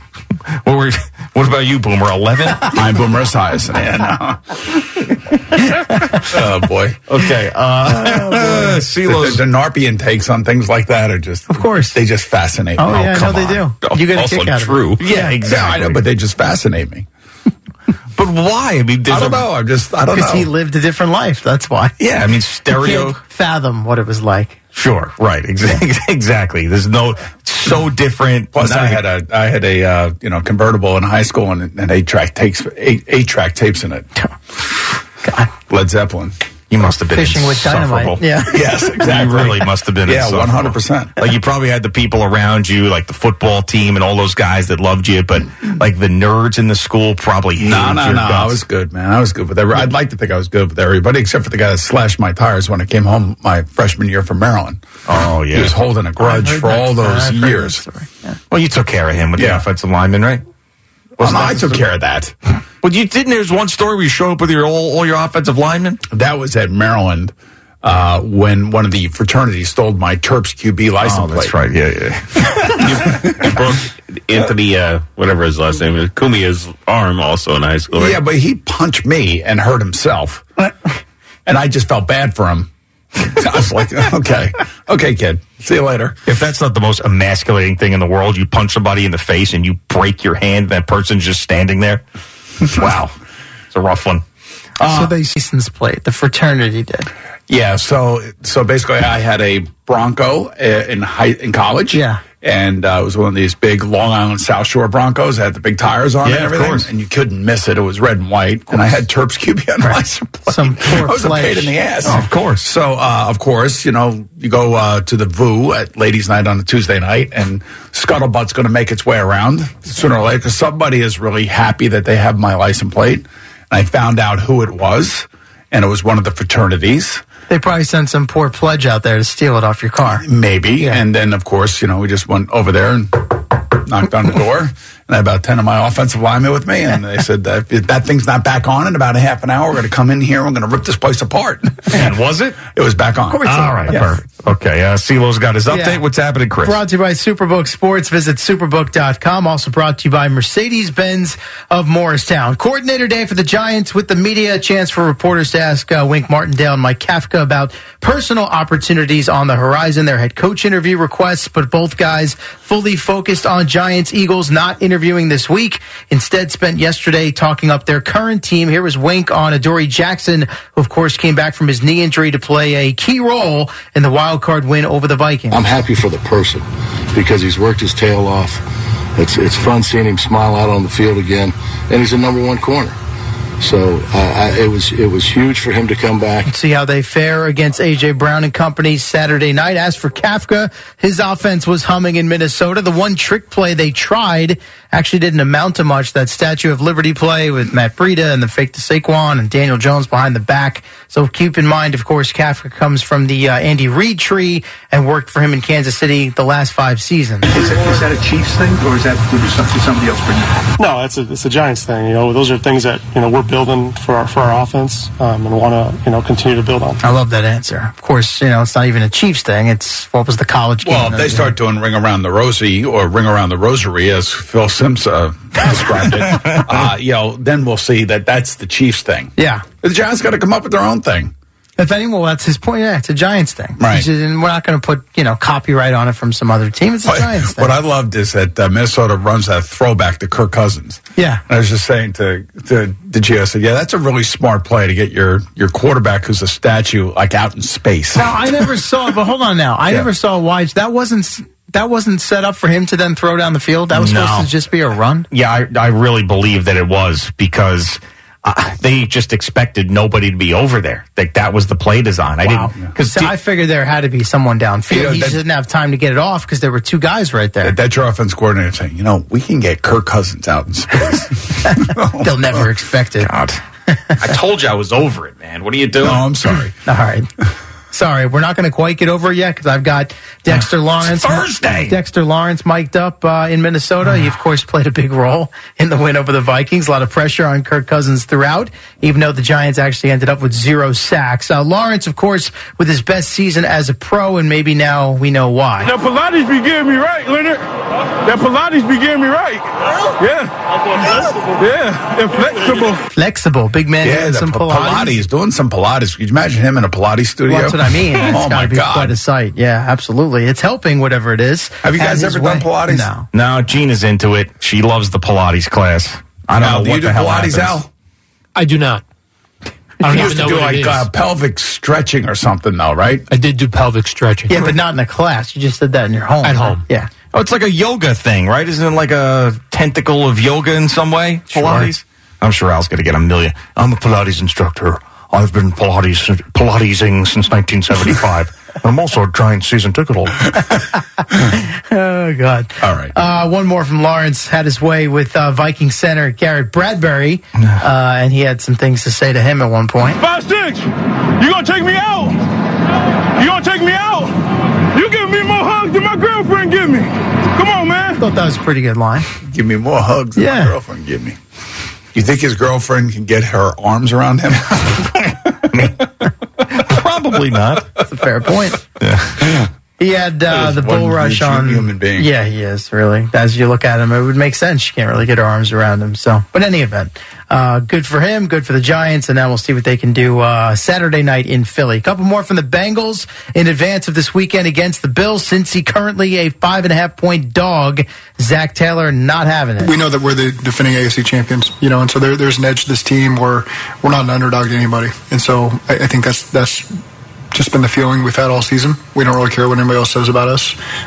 We know we belong in the field with every team in this league. From a player's standpoint, Joe Mixon echoing his head coach. I guess we underdogs to them, but at the end of the day, they got to remember, we was the team, and we got the same folks, and we only better. We was the team last year to win the AFC Championship. Also not happy, the league has already started selling tickets to the potential Bills-Chiefs neutral site AFC title game, which would be played in Atlanta. Why are they doing that?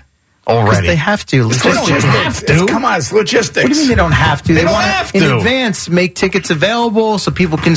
they got to make sure... You're telling me plans potentially. Right. You can't get that done in a week with selling tickets. It'll sell out in 10 minutes. Well, I don't know how it's disrespectful. Well... There you go. This is good. This is what I'm talking about. Zach Taylor. Hey guys, look, they're already selling AFC Championship game tickets for the Chiefs and the Bills. Yeah, let's go, boys. Yeah, but listen, everything's going to change when Damar Hamlin skydives with the paratroopers out of the plane and lands right on the 50, actually the 30 because of the 3. Right, and that's just going to fire up the fans even more so. Yeah, we still got to play the game though, man. Yeah, got to play the game. McDermott said yesterday he's been at the facility regularly, pretty much every day. Yeah, earlier this week, one of the days, I don't know if you were here or not, I explained how they're going to do this. It's just going to be just over the top. Of course. And then there's going to be interceptions and all sorts of stuff that's going on. How many kicks will Nyheim Hines run back for touchdowns in this game? Three. I will say this, that if they do go on to win the Super Bowl, presenting him with a Lombardi trophy would be pretty cool. Sure. Oh, of course. That will be one of the big things. But hey, look, man, the Bengals are battle tested. You know, they're a team that went in and beat Tennessee as the number 1 seed, and then had to go to Kansas City and beat Patrick Mahomes on his field. You know, it's just they're a battle-tested team, and his quarterback is like got ice in his veins. Well, whether it's real or not, they're feeling the disrespect here was mixing on that ticket situation. To be honest, it's disrespectful, but we're not worried about that. We got a game to play on Sunday, right? So you can't count us out. When we got a game to play on Sunday, like I said, that other stuff, that don't mean we're going to go out there on Sunday and, you know, we're going to do what the hell we got to do to come back with that dub. And then we're going to see what they're talking about. Mm-hmm. Yeah, that's what I like. I like it a lot. Joe Mixon's become outspoken, man. He did that coin flip thing, screw you with the NFL, now this. Absolutely. Little edge to the game. Should be fun. The Knicks, not so much. Didn't have it from the jump last night. Down 13 after the first quarter. Never quite recovered. In traffic. Just not a good shot attempt. Kuzma drives the other way. Layup is good. Back up to 13 again. Yeah, not so great there in the fourth quarter. Mike Breen on the call. So that's why I like Mike Breen, though. Oh, Mike Breen, he basically says that's not a good shot. That's right. That's not the way it's supposed to be done. The coach is not going to be happy with that. And was not, as they went down 116-105 on their home floor against the Wizards. Kristaps Porzingis and Kyle Kuzma with double-doubles each. Porzingis went for 22. Kuzma had 27 as the Knicks shot 27% from three. Another home loss. They're 11-13 on their home floor now this season. Here was Tom Thibodeau on how to get his team out of this funk. We just got to work our way through it. It's like, so you're going to hit different things during the course of a season. Get back, be mentally tough. Like, it's not going our way right now. Now we got to make it go our way. That's bounce back tomorrow. And that'll be at the Hawks on Friday night. Mitchell Robinson left this game early. Sprained thumb. He was to be evaluated later on today. You got the Nets and the Suns out west tonight. Coverage 950 on the Fan as well as the free Odyssey app. College hoops-wise, Seton Hall down 14 at the half at home against UConn. The Pirates come back to edge the Huskies late. 9 seconds. Richmond starts the drive. Challenges Sanogo. Jumps it outside. Odie Kelly tries a three. No good. Rebound to Defo is follow. Good! With 1.6 to go. And he got fouled. KC Nadefo. And of course is Gary Cohen, courtesy of Learfield. 67-66. The Pirates prevail over the Huskies on that putback off the missed three with under 2 seconds to play. As far as Danny Hurley's team goes, they've now lost 3 in a row and 5 out of 6 following a 14-0 start. You got Rutgers and Michigan State tonight. Nice 6:30 start for our guy Jerry out there in East Lansing. So maybe he'll be a little bit more rested than 6:30 our time is the same time zone, I guess. I believe, same time zone. It says 6:30 on the schedule. So that's good. the case for him.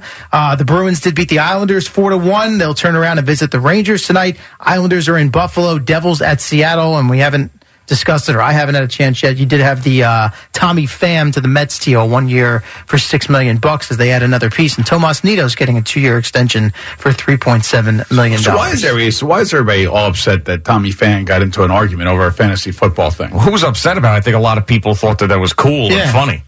Yeah, I don't know. People are just writing. I read different things from writers, that this is the guy. It's some stuck-up baseball writer probably like, this guy's unhinged. But it was ridiculous. I forget, did that get physical? Or he slapped him. The slap. You're right. Will Smith, the guy. Yes. I mean, that's the type of guy I want on my team, man. That's a guy who wants to win in all facets of his life. He's gritty. Yes, without a doubt. I know he had a miserable year last year. Just absolutely terrible. 686 OPS. But discount deal. Discount deal is right, CeeLo. Like you're on here at WFAN. Permanently. Boomer and Gio on the Fan and CBS Sports Network. So Rihanna is doing the halftime performance at the Super Bowl this year in Phoenix. And Stephen A. Smith went on a talk show, Sherry's talk show. I hadn't seen it before, but Sherry is the host. And Stephen A. Smith did what he does with athletes, with performers in music. And boy, was this a bad idea in front of that audience and in front of Sherry. So I'm going to have you play, or I'll play, a little bit of this interview. And this got so out of hand yesterday with what he said, he had to issue an official apology because of it. Just keep that in mind when you're listening to this.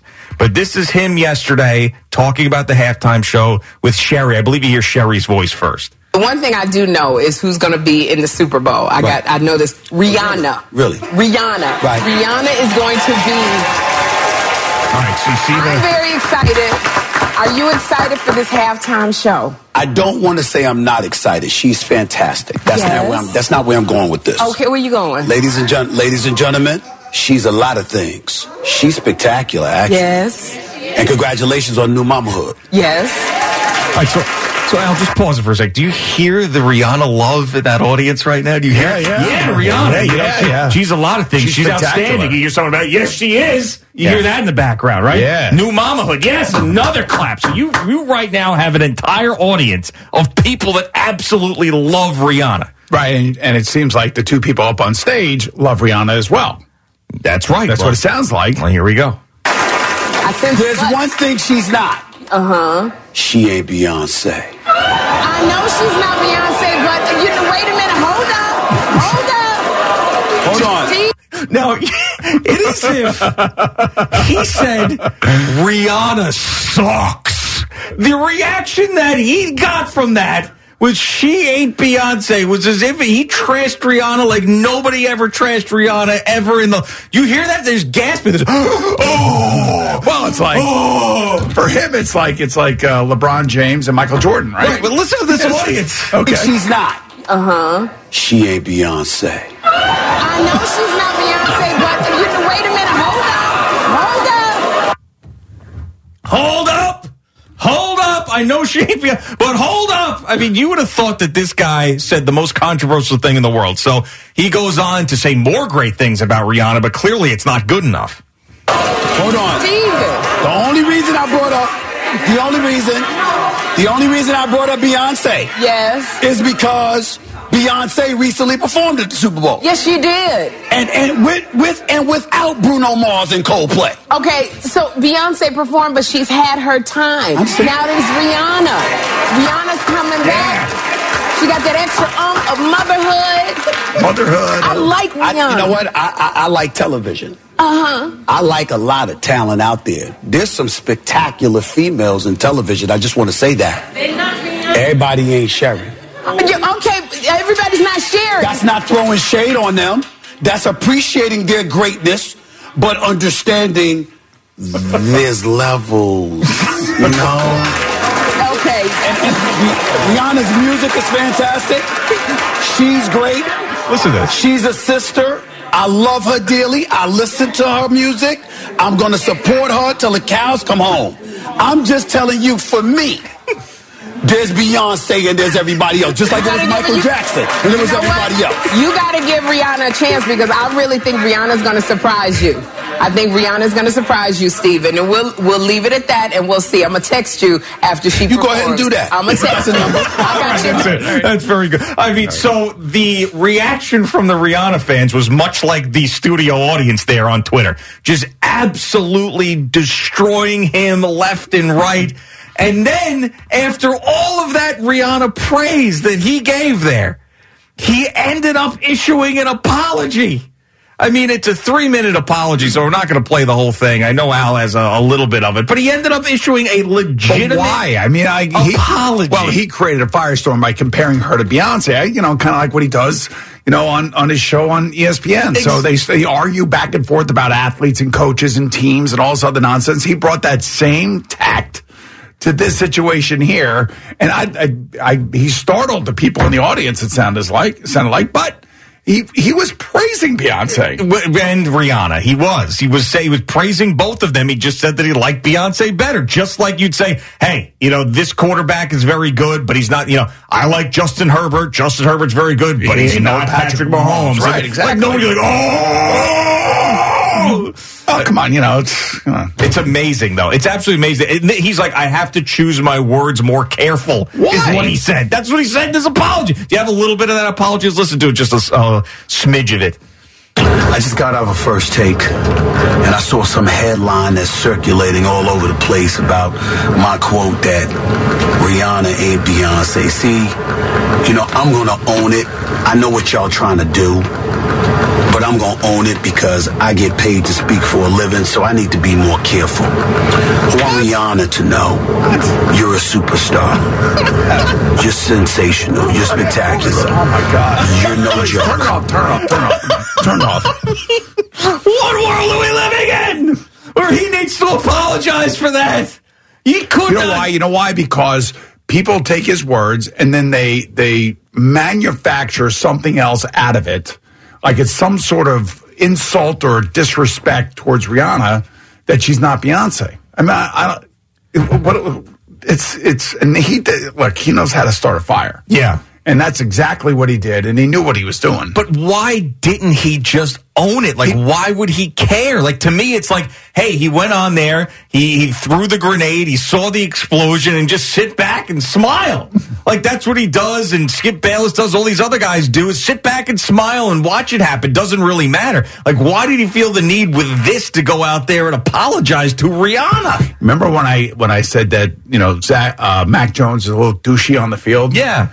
And I don't like his attitude on the field. Yeah. That was all over the place. Sure. I'm not walking that back. Sure. But I did have to clarify that I wasn't calling him as a human being a douche. I'm just saying his actions on the field were douchey. Right. Makes sense. But people get involved and headlines get written and everybody reacts because, like Al, nobody reads the body of the content of the article or understand the context of how it's delivered. Right, but in this case, we heard how it was delivered. But the word you use, douchey, of course, has a connotation. Stephen A. Smith said nothing of the sort about Rihanna. Like, he didn't say, she's bitchy. You know what I'm saying? Like, he didn't say anything like that. Just said, she's not Beyonce. I like Beyonce better. And she's great and she's phenomenal. I'm going to support her and everything. I just happen to like Beyonce. So everybody has to like Rihanna more than everybody else now because she's doing the Super Bowl. You're not allowed to have an opinion on it? Now, let me ask you a question. Yeah? Like, why would he even do that? Like, why not just celebrate Rihanna especially in that that's audience? What he does. I know, but in that... You have Stephen A. Smith on, he's going to do that. Like, what is interesting about Stephen A. Smith if he's not doing something like this? All right, so here's the deal. So he's obviously sports, and that's where he makes his money. That's where he, is created this thing around himself. But now, all of a sudden, I guess he must be pushing a book. Is that why he's doing these interviews? I don't know. Yeah, I saw him on Fox News doing an interview with Sean Hannity. Oh, wow. Maybe he's going to do a podcast on Odyssey, too. And then, everything else. Well, he does. And he gets paid handsomely for it. Yeah. Right. Okay. So anyway, but you know what would have been the ultimate troll job for Stephen A. Smith? If he did that same thing, he goes, Rihanna's a lot of things. She's spectacular. She's awesome. Congratulations on new motherhood. But there's one thing she's not. She ain't Taylor Swift. Now, you want to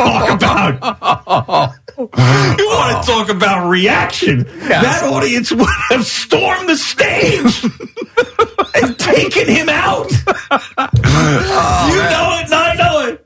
Oh, that would have been phenomenal. You know what she ain't? Miley Cyrus.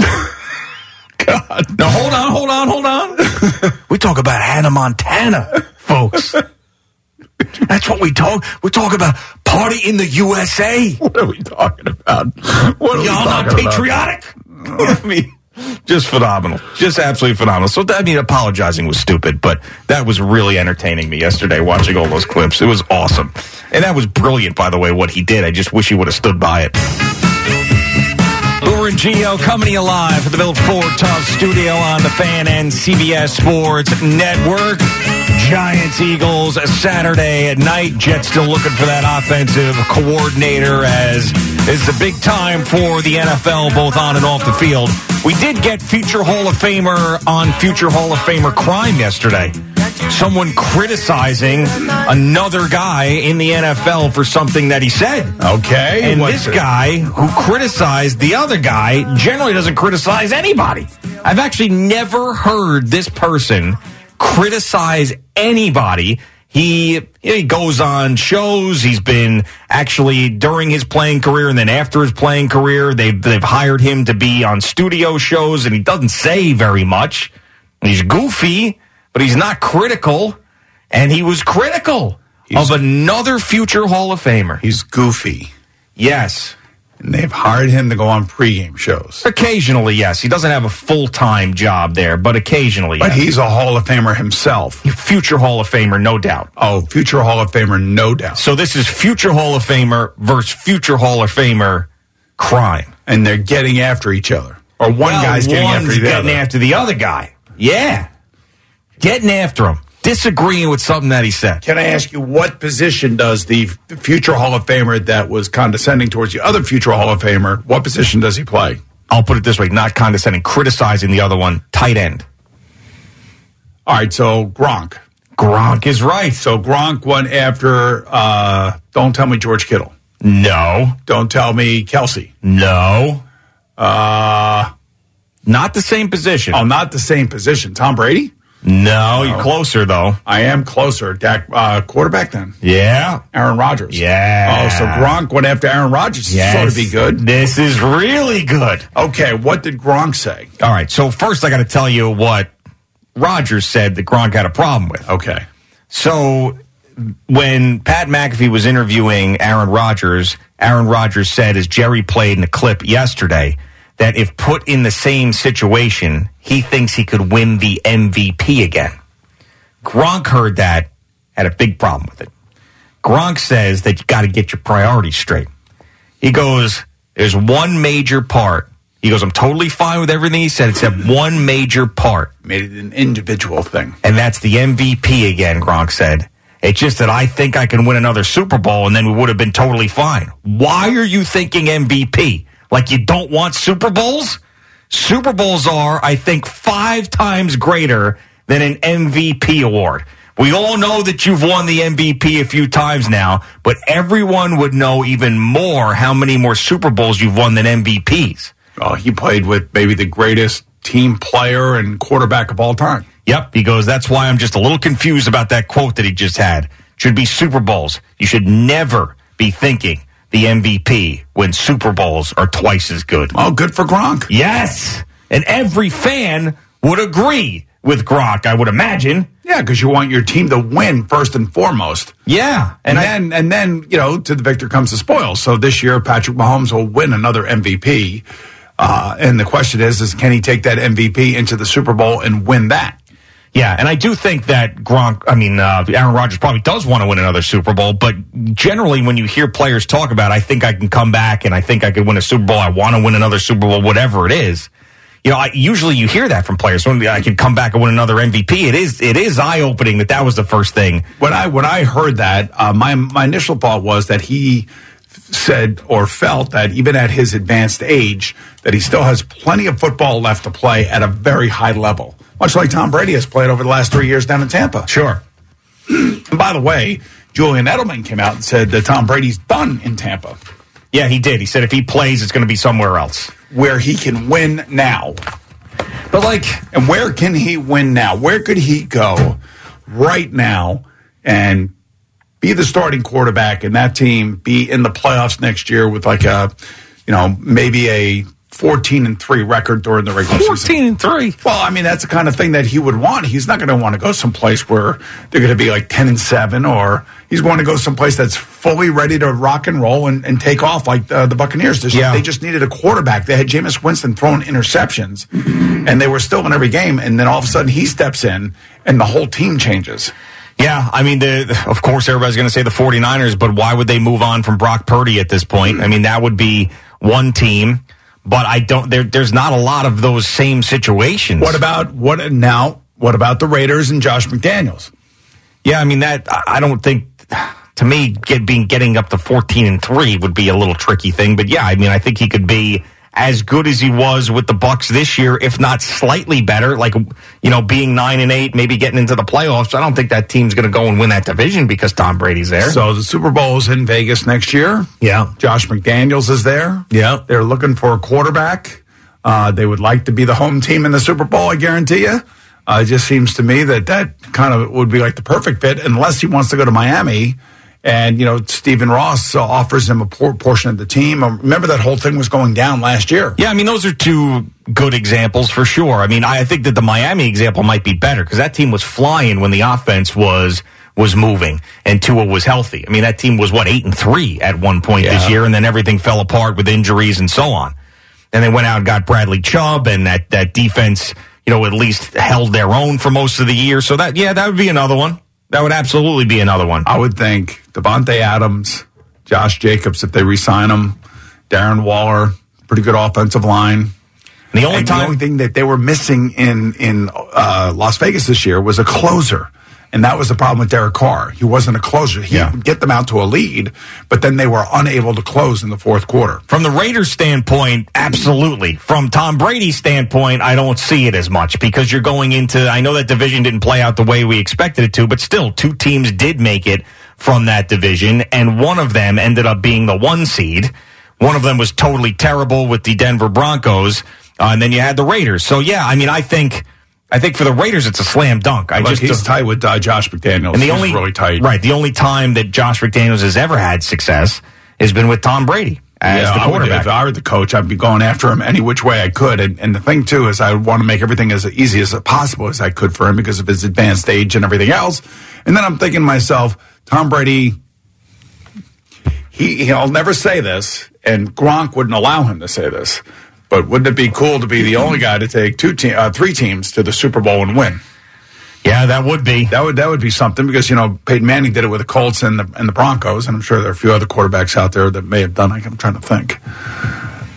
But taking 3 teams to the Super Bowl? Yeah. The guy's the greatest to have ever done it to this point. I mean, everything on top is just a cherry on top. But so imagine that parade down, was it Las Vegas Boulevard right there? Sure. There's no boat party there. No, absolutely not. That would be something. Now, as far as the Julian Edelman comment, when he says that he's going to play somewhere, but it's not going to be Tampa, I don't believe that he knows that from Tom Brady. I mean, I know that they were close and everything else. I don't think, if people... Oh, he would know better than anybody. You think so, though? Oh, yeah, absolutely. Jules would definitely know better than anybody. The other thing, too, is... So you think Tom Brady has texted him, listen, man, this is my last year in Tampa. I'm going to look for somewhere else, and Julian Edelman's just going to go out there and say it? Look, they're tight friends, and I guess Julian, as Tom probably recognizes, has a job to do when he's asked a question and he's being paid by Showtime to answer the question, then he's going to give an answer. I would definitely take him at his word for it. I believe that Tom Brady, if he's going to play, it's not going to be in Tampa. Yeah, I think most of us believe that now. But when it comes from him, it definitely means a lot more. I'm assuming the kids are living in Miami, so Miami makes sense because of the family aspect of it. True. The Josh McDaniels offensive is already built for you. You know the offense. You can go step right in.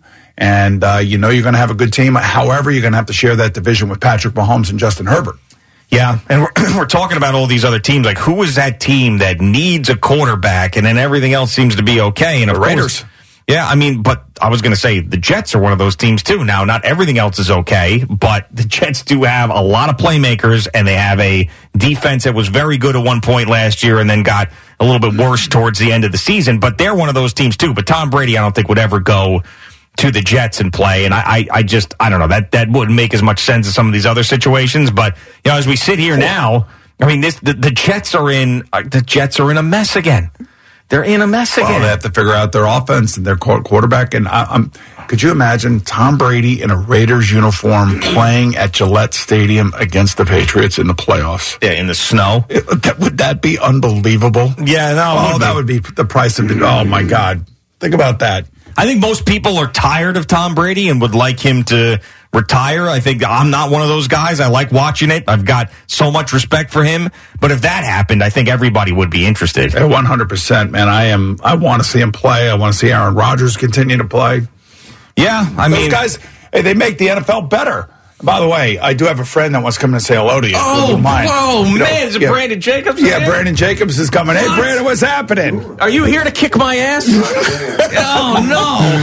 Hey, Brandon, how's it going, man? Great to see you. Brandon, good to see you, man. Oh, God. This is not good. Congratulations on all your success and your team and everything, Brandon. I really... Turn on his mic there, Eddie. I really believed it's on now. I really believed in the Giants the whole time. I don't know what you've heard, but really, I've got the ultimate respect for that organization. Yeah, Always have, yeah. Good morning. Good morning.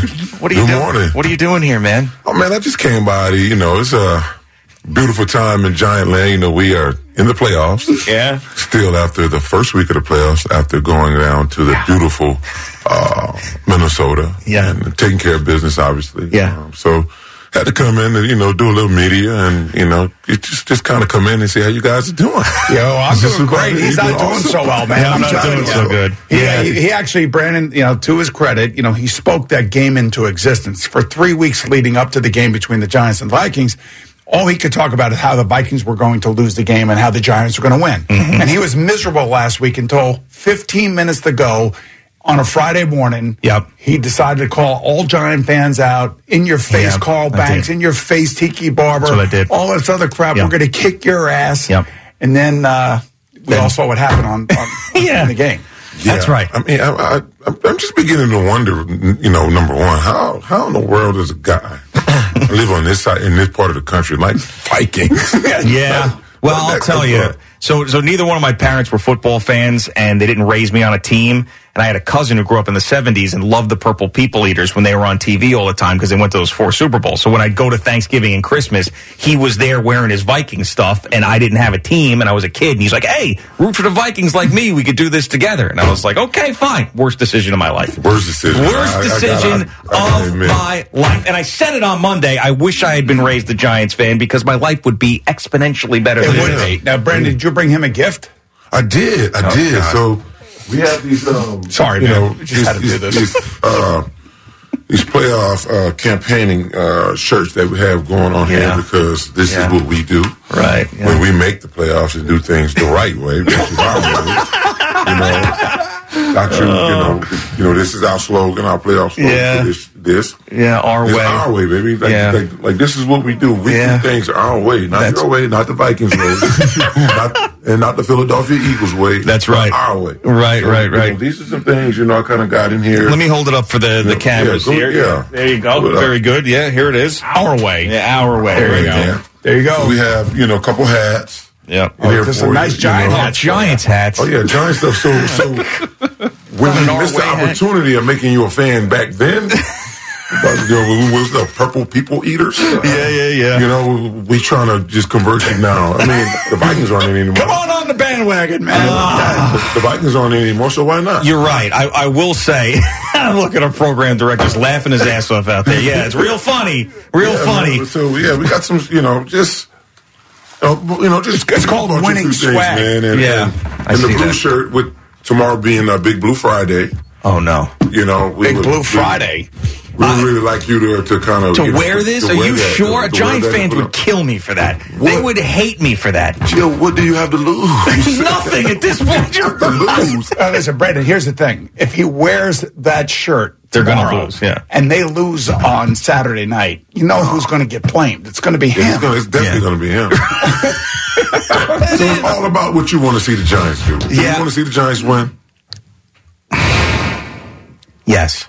And I'll tell you why. Don't wear the shirt. I'll tell you why. Because it's going to be absolutely unbelievable next week for everybody around here and our listeners and our callers and the Giants fans here. If we're talking about the Giants in the NFC Championship game against either the Niners or the Cowboys, and my team's out of it, like you said, so who cares at this point? Might as well get the most excitement for the show. So, yes, I do hope that they move on at this point, as hard as that is. Why are you looking at me? Look at him. Well, I'm making sure that you know, too. I did look at him, but I look at him, I feel like he's going to kick my ass. So I got to turn my head. Oh, no. That's one thing about me. I'm not going to do that. Okay, all right. I know why you're looking. You could. All right, so this is awesome, man. So I know that you're still heavily involved in the organization, and this is what it's all about. Do you feel like that special thing going on with this team that the Giants have? Yeah, absolutely, man. Coach Daboll and the new regime have come through and made some changes and made decisions to do things the way that they want to do it. Obviously, has really helped the franchise out. The team has bought in. So everything's been great. And I kind of see, a couple things, kind of that resembles, our team.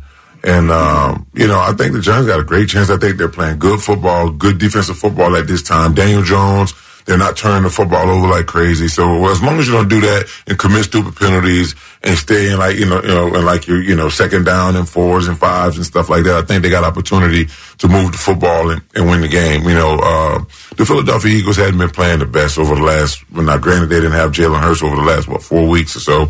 But I think I really do think that they're all up, nice and waxed up and shaved up to get whooped. Waxed and shaved up. I like it. But talking to Brandon Jacobs here, who's a surprise guest this morning, brought Gio some New York Giants swag. So you better not wear it. I'm just telling you, better not wear it because it's going to be bad omen for you and for the Giants. So, Brandon, take me back to when you guys were in the midst of this. You guys were underdogs. I mean, this Giant team is underdogs. This coaching staff has done an amazing job. I mean, you could feel it now that you're away from it, you're in the fans, you see the fans, you could feel like the fever of the Giant fan now coming back, can't you? And did you feel that as a player back then? Well, yeah, absolutely. Like being there and like we always said, we're here now. The first 16 didn't matter. That doesn't matter anymore. This is a whole new season. Everybody starts over. This is week 1 of the playoffs, and so let's start this season off like we didn't start the other season off. So we just got in there, man, and realized, especially in 2007 season, I could actually talk about too. But anyway, that 2007 season was amazing. It was an amazing run. Oh, and I'm telling you, the San Francisco game was crazy. The Cowboy game was crazy. Even the Tampa Bay game was crazy. Yeah, I mean, we went in knowing. I mean, when we got Tampa, because I didn't think the NFC South was that strong, to be honest with you, that year. So I thought we was going to take it to them anyway. And then the Cowboys after that, that to date for me should be the best Giants playoff win because they beat us twice in the division. They took the division and were 13-3. We were sitting on top with a number 1 seed, waiting for us to come to Texas Stadium, and we went and we kicked their ass, and it was the best thing. This is the same type situation. Yeah. Giants was a 6 seed since 1990. The Giants were 6-0 against number 1 seeds. 6-0. And no Giant team has ever lost 3 times in the same season to one team. To one team, absolutely. So you got that going for you too. Yeah. And then when we were in 2008, when we were the number 1 seed, we beat Carolina at home to clinch number 1 seed and got that bye. The number 6 seed Philadelphia Eagles walked into Giant Stadium and kicked our ass. Wow. Everything is just happening. It's all lining up. It's the sports gods. I'm telling you, the sports gods. The sports gods are all lining up. Yes. Man, I tell you, there's winner DNA in franchises. There's loser DNA in franchises. That's winner DNA over there, man. Right, and winner DNA. Look at the size of him. I know. Right, when you walked in, I was like, there's a tremendous shape. You still are in tremendous shape. You see some guys, you see that Maurice Jones-Drew after he retired, blew up. Hey, man, well, some guys go in different places. Some guys dealing with different demons and different things in their lives where, their time is short or whatever it is. But me, myself, I work out. I have sons that plays football. So, I got a 15-year-old son that's 6'6", 15. What position does he play? Plays tackle, right tackle. Nice. Wow. So Where do you think he's going to go to college? Alabama? He just got the Alabama offer not long ago. How much? He got a Georgia offer. How much do they offer? Well, we don't have the number yet because we're only going to be juniors, but I'm pretty sure it's going to pop up. I kind of, it's crazy the way they do things now. I kind of tell them man, just go with the family feel of a coach. Yeah. Like the one that you think has your back because me and your mother is not there. So that's what I want you to feel like when you're there. But as you're there, and people start giving you stuff, take it, but it's free. It's me, man. I'm telling you. They give you a satchel of cash. Don't tell anybody. Where's he playing high school ball right now? We just transferred from St. Francis High School to Buford High School, which is a big time program in Georgia.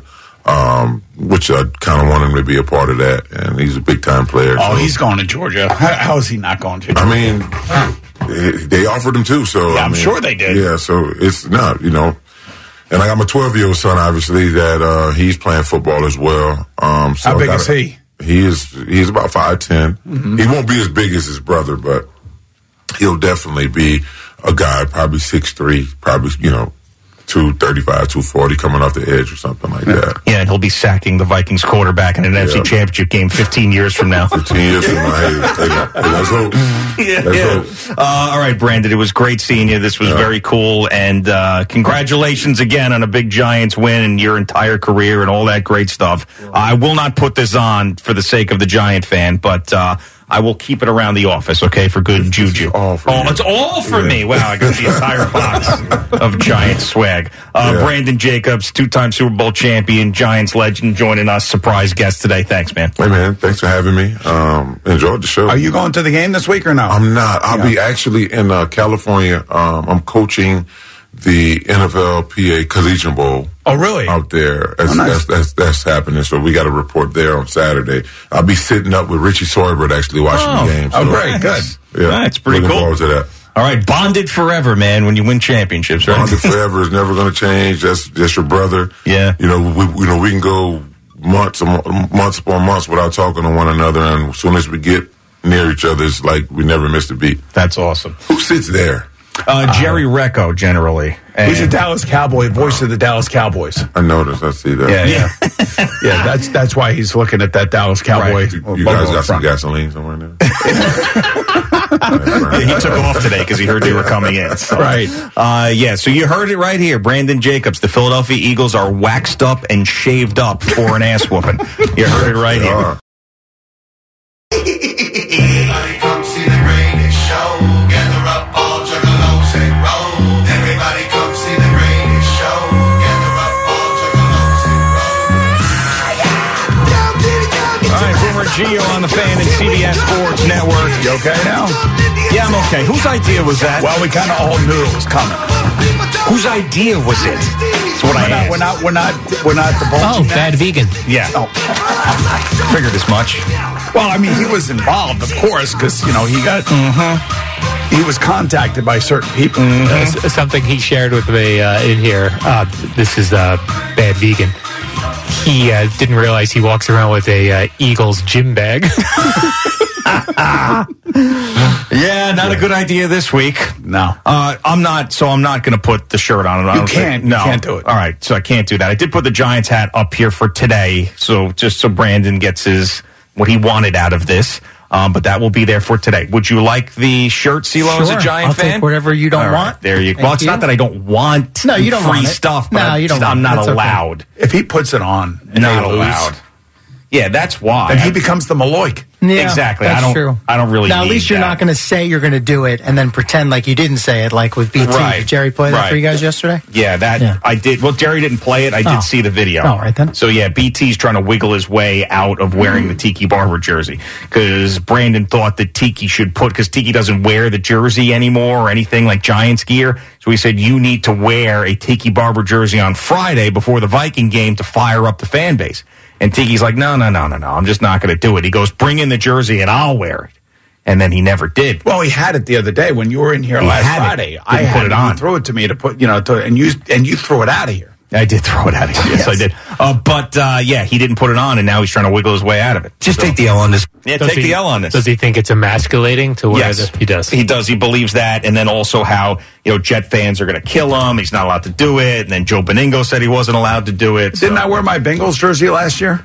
You did, yeah, but it'd be like if you made Gio wear your Bengals jersey. It's kind of emasculating. Yeah, for sure. And if Gio was a non, I mean, if it were a Viking Bengals, Super Bowl, I think that we could say for a week you'd have to wear the Bengal jersey, or I would have to wear the Viking jersey. Well, we did. Remember that one day we did the Bengals in the Super Bowl last year? All of us wore Bengals. Well, I asked you guys to do that. Yes. Right. All of us did. So we supported it, but. I would do this for fun, but I don't want to putting the Giant stuff on for fun. Don't care. That would be great. I just don't want to be blamed for the loss. Yeah. That's why I'm not. You don't want the smoke after the fact. Exactly. And I think you said it right. There's championship DNA. Yeah. Which obviously Brandon has.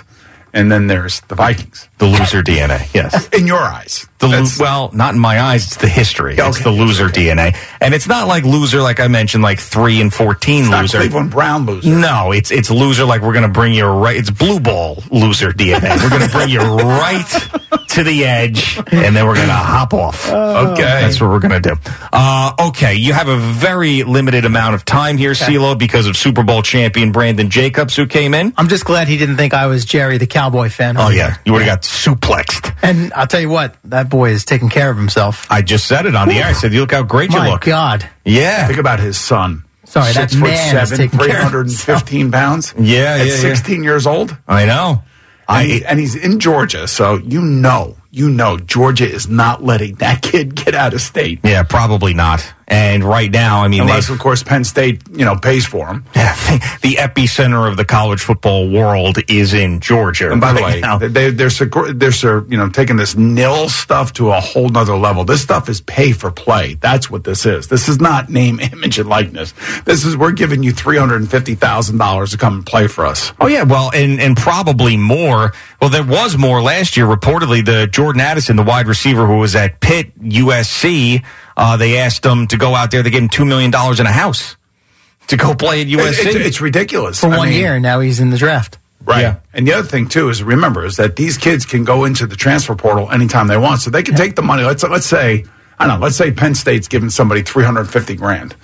And that kid goes there and, doesn't like it or has a bad experience or thinks he should be playing more earlier on in his career. Transfer portal, Ohio State will take him. Yeah. I mean, it's ridiculous. I mean, they've poached Maryland players. I'm sure they've poached Rutgers players. These teams that have all this money and have all this stuff going for them are basically unfettered right now. There is no legislation. There is nobody controlling any of it. It is the wild, wild west. Yeah, and I don't know how you put the guardrails on at this point. That's what I don't understand. I don't know how that's even possible now that it started this way. This is the classic, whatever cliche you want to use, toothpaste in the tube, Pandora's box. Pandora's box, yes, whatever cliche you want to use, that's what's going on. All right, CeeLo, I don't think we're going to get an update from you. Is there any breaking news this morning that we need to hear about from the last update? No breaking news, but I will tell you that had I done an update, it was brought to you by Superbook Sports. Visit superbook.com, and also brought to you by the Progressive New York Boat Show. Visit nyboatshow.com. Boomer and Gio on the Fan and CBS Sports Network. A quick Eddie the Jockey update. The jockey we met when he called us up last week, and he picks college basketball, the retired jockey. He picks college basketball winners every single night, and he went from 23 followers to now over 12,000 followers, and most of our audience is tailing his picks and making a ton of money on them. So he has changed his Twitter account. He's done all those things. He has been able to change his name, put a picture of him as a jockey up there as his avatar, all of that. Well, yesterday, we got another winner from Eddie with North Alabama. So everybody that tailed him on that won again, which is incredible. We also got pictures and video of Eddie. So we have not seen Eddie unless it's that one picture, otherwise the one picture from the 70s where he's on the horse. We now have seen Eddie. Now, Eddie tweeted out a picture of him getting a haircut yesterday. He needs teeth. And it said about time, so I guess he hadn't had a haircut in a while. Ended up looking really good after the haircut. And then somehow, there's the picture on CBS Sports Network. Big man needs some help. Right. And I retweeted the picture, and it's also at Eddie for Money on Twitter, and he looks very sad there when he's got his mouth closed getting the haircut, but he looks very happy there after the haircut, and he looks like a man who has a wad of cash in his hands, by the way, in that picture. But he looks like a man who is happy. So those are the images of Eddie, and we also got video of him walking his dog. How did we get video? I'm not entirely sure. And twice I got information from Stephen Waldron and Al Dukes on how this video was obtained, and I still am not sure exactly how it was obtained. I think a man from Philadelphia, a fan of the show who's retired, drove there to see Eddie and see what he was all about, took him for the haircut, went out to lunch with him, and took video for us. I like it. And this is Eddie right now on CBS Sports Network. I like his dog too, yeah. And that he said that was a Min Pincher. I don't believe that's what that dog is, but okay, doesn't really matter in Eddie's life. But there he is walking the dog and talking, and man, like I don't. This where he lives here is very rural. It looks like you don't see. You see big grass. It's like field. they're out in the park. Yeah, out in the park somewhere. Yeah. So. There's Eddie. Is that basically the image that you had expected from Eddie in your head? Yeah. Kind of, an older gentleman and a little bit down on his luck and, not his gambling luck, I guess, but, right. Seems like he's in a pretty good spot. It's not as bad as I thought it was going to be. So this man from Philadelphia, he's a listener to our show and then just drove there on a whim? Evidently, yeah. Wow. I think it might be going down again later this week. This guy's doing this just out of the goodness of his heart. And he's like, Eddie, retired, nothing to do, I guess. That looks like a cemetery. It's a cemetery, yeah. Okay. So this dog's peeing all over these gravestones. I mean, come on, Eddie. Let's button it up a little more here. Stephen Waldron from CBS Sports. Are you there, Stephen? Good morning, guys. Hey, you sound better today. Good job. Awesome. Yeah, a little bit. Thank you. All right, so you did speak to Eddie yesterday on the phone? Yeah, I spoke to Eddie and his friend Tom on speakerphone, yes. All right, his friend Tom. Is his friend Tom the guy from Philadelphia, or is his friend Tom someone that lives near him?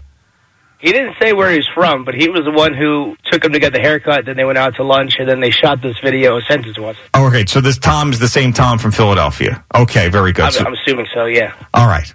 So you spoke to Eddie, you spoke to Tom. What did you get out of that conversation when you spoke to these guys?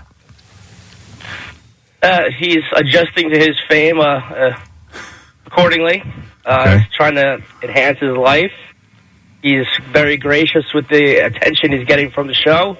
Okay. And he wants to give winners out to his listeners. I mean, that's really all his life is about right now, right? Is just giving these and winners. His dog. And his dog. And okay. Good for him. All right, very good. So now, when you called up Eddie, did he seem paranoid at all? Because he has self-admitted that he's paranoid. So he's getting a phone call from you. Did he seem paranoid or happy to hear from you? Well, I texted him, and he immediately gave me the number to Tom to call because he's more tech savvy, as he said, and then he put me on speakerphone. But he sounded happy. He looks pretty happy. He sounded happy. Did they vet you or anything to make sure you were who you were? They didn't believe me at first. They wanted to make sure I was who I was. Wow. So they're really making sure they're protecting him. And they just showed this video of him dancing and jumping up and down while walking the dog now, too. He actually said he wants to bring him up to you guys. The dog? No. Wait, Tom wants to bring Eddie up to us. Yeah. Yes. Is Tom going to foot the bill for this?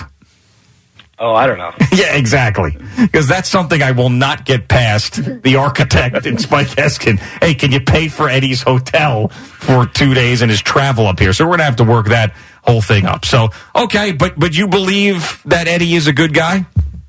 Yeah. Okay. Sounds like it. Just making sure. All right, so these we're learning as we go. Yeah, these videos that we have, I mean, I would like to put them out on Twitter too, but I don't know if you guys now have like exclusivity with them because I know how much of a tight ship you run over there. I mean, he gave us a verbal agreement, so okay, they've got a NIL deal with Eddie. Yeah, well, he is definitely something else, and I did listen to that Braves. I found that Braves country radio show yesterday.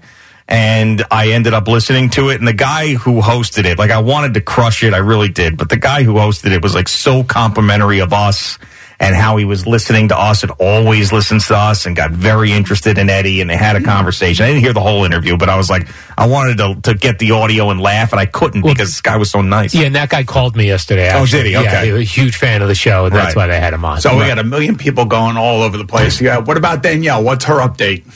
I was on the phone with Danielle this morning. She had the whole.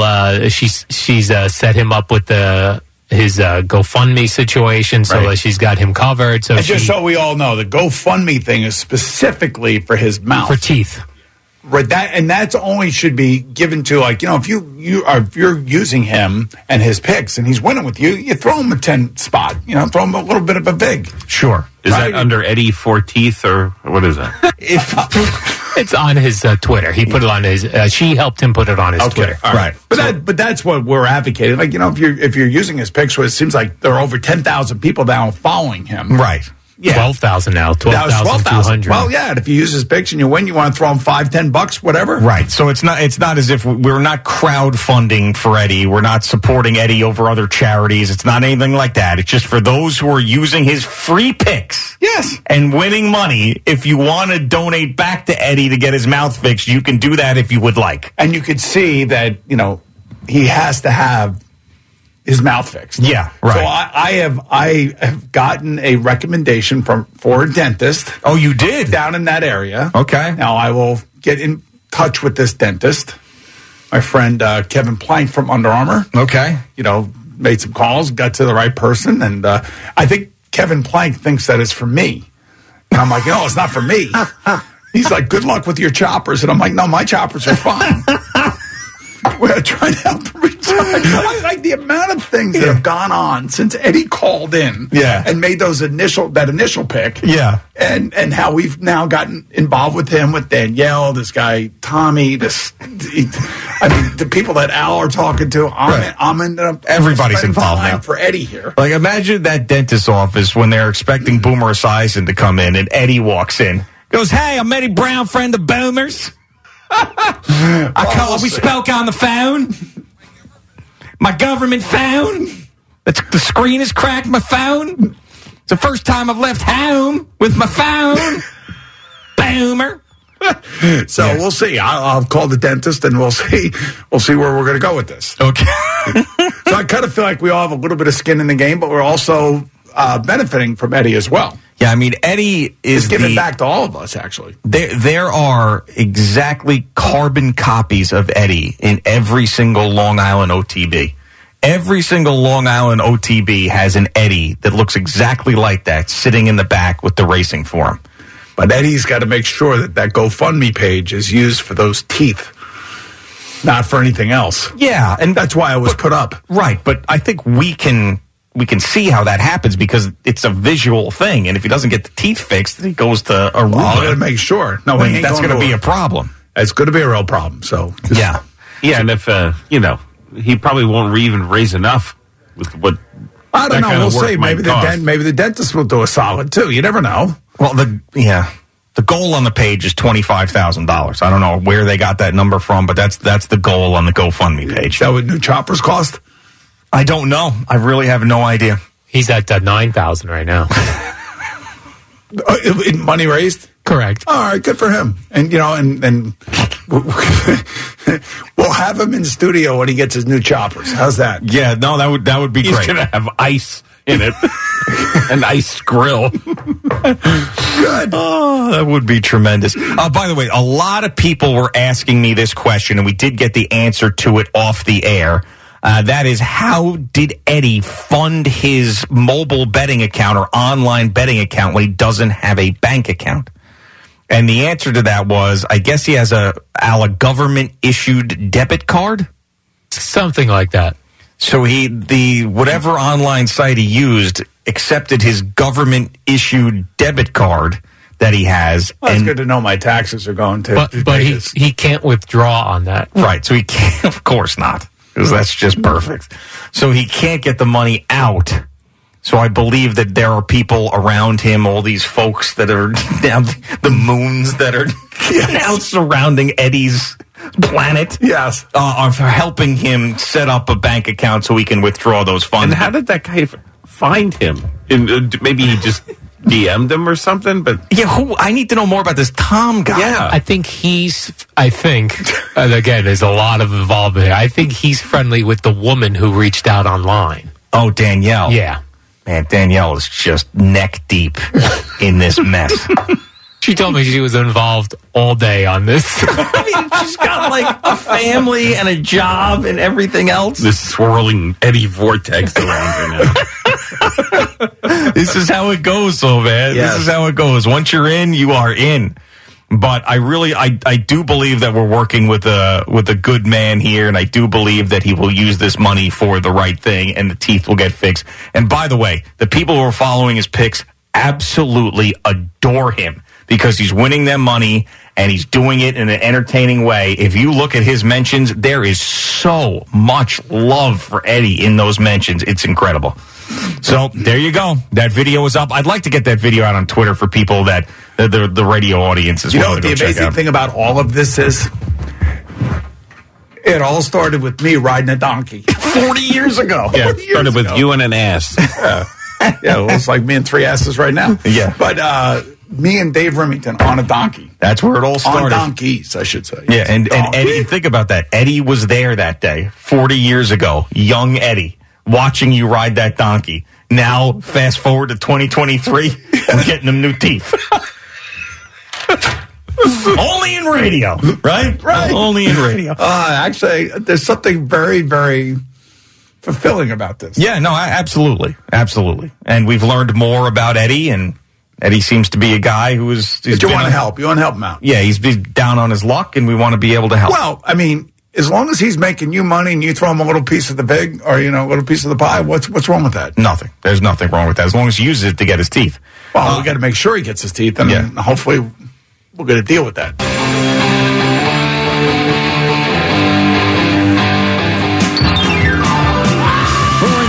Coney live from the Ford Tough Studio on the Fan and CBS Sports Network. Giants, Eagles, just a couple of days away now. Saturday night divisional playoff weekend. Brandon Jacobs stopped by and rubbed it in my face a little bit, giving me some Giants paraphernalia and letting me know how much my team lets me down and how big of losers they are and how big a loser I am.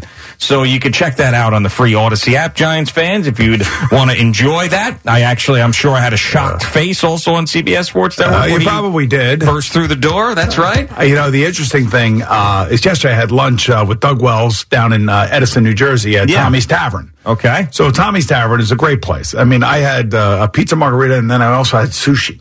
Wow. So that's the range of this menu at this place. Okay. And it is a very large place. And I asked Doug, I said, what is this place going to be like for the Giant game? Friday night for the Giant game. Saturday night, yes. Saturday night for the Giant game. I mean, probably packed to the gills. I mean, we had like a little bit of like a mid-afternoon lunch, so it wasn't as crowded. Yeah. But I have to say, man, that place is a cool place. Yeah. I mean, I could see how, like, if you went with like 10 of your buddies to that place, it's going to be insane. Yeah, and the warm weather booms, they have the upstairs too. Doug was telling me about that. Yeah, it was really nice. Man. Yeah, I mean, that's one of the things I've missed with rooting for an out-of-town football team is rooting with a bunch of fans of, I have one or two, but I can't, I'm not going to go to a bar and everybody high-fiving strangers and stuff. It just doesn't happen. So I'm jealous of that on a Saturday night playoff game. It's like watching a game with your buddies, man. Tonight I got Boston and the Rangers, man. It's like, I'll be locked into that game.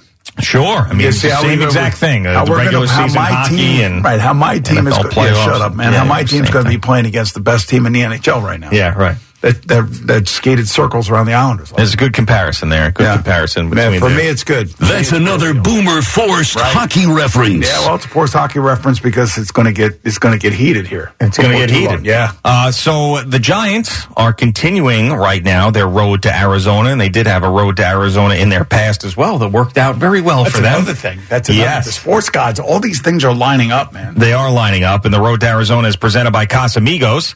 Casamigos Tequila, brought to you by those who drink it. The road to Arizona is also brought to you by Optimum. Get closer, go farther, and by Key Food. Get all your tailgating needs at Key Food and their family of supermarkets. Brandon brought up the whole supermarkets. Hello. 6 seed, 1 seed, the whole thing. Yeah, right? yeah. And the whole Arizona thing. It's another thing. And could you imagine? So they meet either Burrow. I don't think they'll meet the Jaguars, but they're either going to meet Burrow, Allen, or Patrick Mahomes in a Super Bowl if they make it in Arizona. And what's the spread in that game going to be? Well, I mean, probably the same as the Patriots back in 2007. 2 touchdowns, whatever eerie. it is. I mean, come on, you got to admit it's eerie. It is getting eerie. I mean, it'll be really eerie if they end up beating the Eagles because that's the same thing as 2007, essentially. So yeah, I mean, that's things are lining up right now, but. We still got a long way to go. By the way, speaking of Arizona, Stephen Waldron of CBS Sports sent us an email yesterday with some ideas, things to do that he would like to film, while we were out there. What? And he just... What? What do you mean, what? Well, I'm going to be filming things when I'm playing golf when I'm out there. Well, he would like you to do one thing. What is that?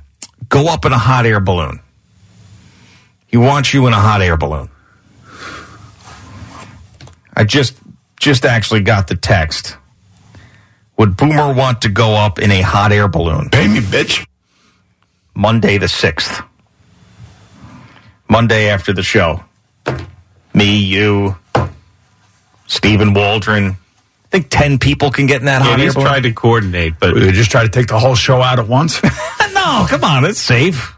It's a you're in a basket in the sky. It would worst case scenario drifts down. I was out in Arizona. I've seen these things. Oh, yeah, I would imagine, yeah. Right. I don't think I could do Monday morning. I could probably do it like Monday afternoon around 1 o'clock or something. Oh, okay, all right. So what about 3:30? Why 3:30? I think this hot air balloon goes up twice a day. Oh, 3:30, I could make that, yeah. Oh, you could? Wow. I think only on Monday, nothing else. Do you hear that, Stephen? Saddle up, big guy. Let's go. Look at that. Yes. We're going to get the big guy in the hot air balloon. That's going to be tremendous. So That's one thing I've never done before. Okay. I think I did it once when I was a kid, and I thought it was very, very cool. And it's not like you're not like swaying around. It's just like you're sitting in a basket in the sky. Now, I mean, I've done an F-16, so why not just do a balloon? Right, exactly. Stephen, would you like all of us to cram in that balloon? Well, Al and Jerry have said that they do not want to come. To the hot air balloon? I will come to the hot air balloon to film. I cannot get in a hot air balloon basket. Really?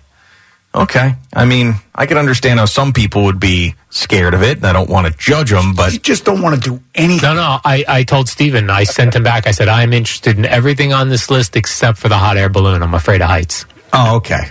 I was the most interested in that. Yeah, I'm kind of afraid of heights, too, myself. I mean, but I'll get over it. Man up. Let's go. See, heights don't bother me. What bothers me is the claustrophobia thing. Like, if Stephen was like, hey, we're going to put you in an MRI machine for an hour, film it, I'd be like, no way, can't do it. But the hot air balloon... But I don't mind, like, a helicopter. But it's just you've been there, yeah. Or just the fact that open air? Yeah, I don't like that. And it seems like sort of prehistoric, like, this hasn't changed since the cavemen lit a fire under a balloon. It's like it's the same technology. They actually didn't do that, but unless you believe in the ancient aliens thing. So, Eddie, you're in on the hot air balloon.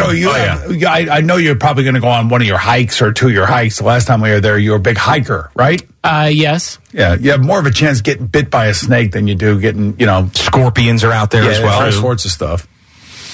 Yeah, I told Steven I'm the only one without wife, girlfriend, child, or the opportunity to make $5K for talking for 5 minutes. So I'm in for everything.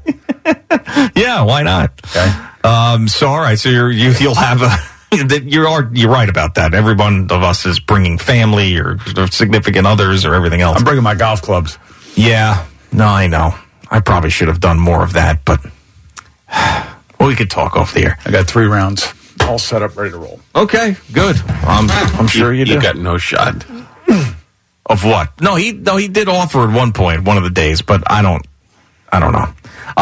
The Travelers. Oh my goodness, the Phoenix Open, the Waste Management Open.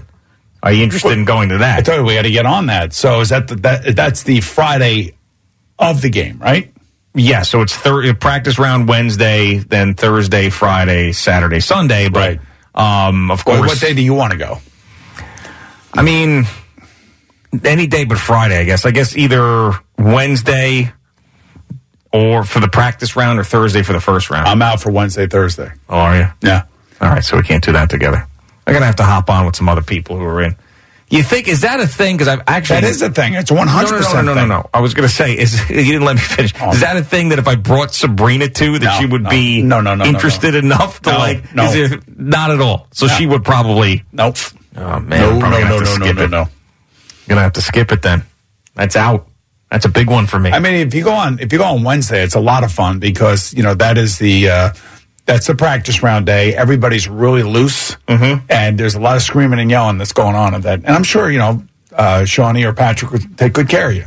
Oh, of course, yeah, Winners Brothers, 100%. 100%, yeah. I mean, can I then that day be like, hey, you know, you guys flew all the way out here to hang out with me. You go do your thing while I go to the waste management practice round? I don't think I could do that. There's no way. You know? No way. That wouldn't be. Maybe they could go to like a children's museum or something. There's a bunch of stuff around there for kids. Yeah. You bunch go of over there. stuff. You go over there. A lot of great stuff, too. Yeah, I know. We've been planning things, aquariums, zoos, and everything else. Yeah. Oh, I'm glad you're in with the hot air balloon, though. That's awesome. Me, you, and Eddie. Why wouldn't I be? I don't know. I mean, you eat steak, you know, well done. There's certain things you don't like. You know, I don't know. Maybe you'd be afraid of heights as well. Wouldn't want it. You know, there's certain things people don't want to do. You know, like Al. Never wants to do anything. No, all those other things definitely I'm interested in. Horseback riding, the zoo, aquariums. Big balloon fest. Oh, Eddie's going to be unbelievable up there in that balloon. He's just going to be absolutely incredible. If you look 14 miles to your west, you see the reservation of the original Algonquins, who settled here roughly in the 1350s. Imagine the questions he'll have for the hot air balloon. Oh, God. And I hope that hot air balloon person has an accent, so then Eddie can then mimic that accent like he did down in Miami when we were on that boat. Over there is where they have the helicopter pad, where people with the helicopters will land. Eddie Scazzeri then goes, excuse me, can you point out where the helicopter pad is again? I was distracted, and I need to know where the helicopter lands. Oh, yes, sir, it's right over there, actually. That is like just unbelievable. Cringeworthy. Yes. Yeah, absolutely cringeworthy. Let's go to Eddie down the Jersey Shore. What's going on, Eddie? Hey guys, what's up? Hey man, I got to tell you, you got me hooked on this guy Eddie. It's nuts. Last night, North Alabama, right? Yep. If you were watching this game, which I have no way of watching it on television, I'm in playing the game on my app. At one point, North Alabama was plus 560. I hit it for $25. 3 minutes later, plus 380. I'm having a cocktail before I'm moving to Florida. My last night in New Jersey, $25. I wound up like in playing this game 12 times, and it won. I'm like, I gotta at least buy some toothpaste or something. Get him some Lavoris. I mean, hell, I'll even go sit in the waiting room while he's getting it done. But, this is the craziest thing in the world. Yeah, I know it is, and you are one of thousands all over our listening audience who have the same experience. They're tailing them and winning every single night. Now, guess what I do the other night? I had a pretty good weekend. If you watch some of it, obviously you watch all the games. All the games went over except Monday. Yeah. So I parlayed all the overs. Oh. So I had a pretty good weekend. Yeah, I mean that. I take the bet the other night. He had Davidson and New Mexico. I parlayed that. I would never bet. I didn't even know Mexico had a college, let alone basketball. That's the point. That's the point about the whole thing. Oh my goodness! It's nutty, Boomer. Yeah, it is nutty. Last night on the Jersey Shore in Toms River, and I'm sitting at the bar, and they're like, "What are you watching?" I'm like, "I'm trying to watch North Alabama." They're like, "Man, you are a degenerate." I go, I just want to get some guys some teeth. I'm just trying to help the guy out. There you go. That's what I'm talking about. And Eddie, you make sure you give our boy Eddie a nice little tip on those wins. Yeah, absolutely. I mean, it is one of the craziest things in the world. If you really think about it, just absolute insanity, this story. Right. Quickly, Walter has a very in-depth question. Walter in New Jersey, what's happening, Walter? Not bad, Boomer. How you doing? Oh, I'm doing great, man. Awesome, Boo. I'm glad you answered, not Gio. But I got a question for Gio. Yeah. What do you think is bigger, the hot air balloon or Boomer's head? And could he actually fit in the hot air balloon? Thanks, Walter. Appreciate that. I do believe the balloon is slightly bigger. Yeah, I think just to answer the caller's question. Yeah, but I do have a very large head. You do, yeah. Yes. Something you don't hide from? No. How can you? You really can't. It's out there for everybody to see. Like, see this big square forehead? Yeah. That's not otherwise known as a square head. Yeah, that hot air balloon, whoever is taking us up in there, operator, pilot, or whatever, is going to have a lot of pressure on him now that you're up there. Gigantic balloons. Because once you enter there, former NFL MVP, Super Bowl week, he's got to make sure that thing really doesn't crash. He's going to have a lot of pressure on him. Usually, normally when I talk about airplanes or helicopters or balloons, I don't usually use the C word. Okay. Okay, so don't use the C word when we're talking about that, okay? Beautiful balloons. Gotcha. Yeah. Okay. Making sure there's no malfunctions. How's that go? Okay, then you see the story, Boomer Esiason and 6 other hominids. Right.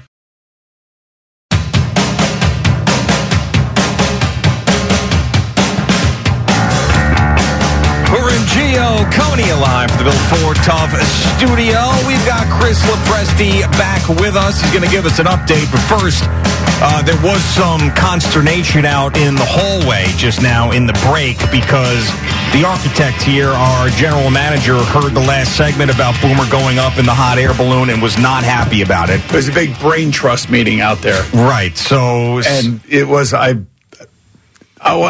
think they were concerned. Yeah, it's concerned enough to, I think, say no to this thing. So we've got a problem. I know Stephen Waldron was doing backflips over there in the CBS Sports Network control room because Boomer agreed to go up in the hot air balloon. But I do think that the radio bosses here may just, no pun intended, spike this idea. But time out. It's not in my contract. I can do whatever I want. They don't have in my contract. I'm not allowed to do things. This is not like I'm starting quarterback for the Giants. You know what I mean? Yeah, or you're like playing basketball like Aaron Boone did and tore his I went knee skiing apart. when I played. Yeah. I would, if I down the mountain at, Jackson Hole, Telluride, Vail. I did all those things. So you're basically saying that whatever they say doesn't matter if you're going up. All right. I heard their concern. Okay. What? I said good for you. I heard their concern. Because you're not doing it here in the building, it would be allowed. Because you guys had the time where you had to have like a EMT come in to do something. Yeah, that was a little overkill. But that's not the brain trust. That's somebody upstairs. Oh, well. All They answer they're to them, thinking about don't is they? liability. Right. They get the lawyers involved. I mean, did you hear some of the advertising on this station? Yeah. Slip and fall will get you $1 million. Yeah, sure. Yeah, that's right. Go to Camp Lejeune. Right, exactly. .com. Right. Former NFL MVP quarterbacks right to sue.com. So the architect also has no idea how a hot air balloon works because he said, who is in this hot air balloon? And I said, as far as I know, it's going to be me, Boomer, Eddie, and Stephen Waldron. And then he goes, which one of you is going to operate it? And I said, no. I said, it's an operator does it. Like the guy, he thinks that we're going up and pulling that thing to set the fire up and we're going to do it ourselves. Right. And by the way, this is a tourist thing that's been going on for years and years My and senior years citizen and years parents and years have done out it. there. Yes. Yeah. Well, how high's the wall in those things? The basket? Yes. Probably about 4.5 feet, maybe 5 feet. You fall over the thing. Oh, but stop making things up. I mean, you conjure these things up in your brain, and how? And then it comes out of your mouth. Here's the other thing: like Boomer would be jokingly like pushing one of us over the edge, holding out over the edge by his ankles. Time to play molecules, Al. I mean, just Al and I were playing molecules in the elevator not too long ago, a couple years ago, right? Yep, number of years ago, and maybe 8. But was it really that long ago? If not more. Really? Yep. Time flies when you're having fun. You did. The last time we were in Arizona as a show for the Super Bowl was 2008. That was that. No, I think that was the first one. There was a second one. Yeah, there was Patriots Seahawks. Yeah, which was 49. Yeah, was that February of? Did we go out there for that as well? We did. Yeah, it was the year after the one here, so it would have been February of 15, I believe. Late January 2015. So 8 years. Yeah, I just probably did the wrong thing by Googling hot air balloon accident. Oh, great. We've got hot air balloon collides with moving train in Wisconsin. Yeah, well, we're not going to be in Wisconsin. If there are no trains in Phoenix? California hot air balloon ride turns into nightmare. And this is my favorite. The deadliest hot air balloon crashes. So there's obviously several of them that they have gone and ranked. There you go, using the C word again. Yeah. But again, you can find that for almost anything. Gee. sitting in a hotel room? Yeah. You could die in sitting in a hotel room? Sure. Something could happen. Well, if you have a heart attack. And yeah, there's a maybe. million things. If you search hard enough, you can find it. Come on. Hot air balloon. You tell me cars and trains and planes don't ever crash? 2 cars dead. Oh, boy. I see, you got a sports You're being update. a worst-case scenario guy over there. I do. So why But you the other thing is research they actually, death and- Spike saw the silver lining in all of this. Which was what? If that happened, think of the ratings that day after. Oh, I thought you were going to say the money the company. Who would they put in the spot? Jerry in for a boomer. Permanently. I know exactly who would be sitting here. Spank. All right. La, la, la. I feel like he would have been. He probably tipped off the operator to do it. Listen to this line. Yeah. The basket is tipped and dragged along by the wind buffeting the balloon. Some of the passengers still whimpering as they clung on inside. Jeez. Whimpering. I could see that. You guys are whimperers. I can definitely see that. Yeah, exactly.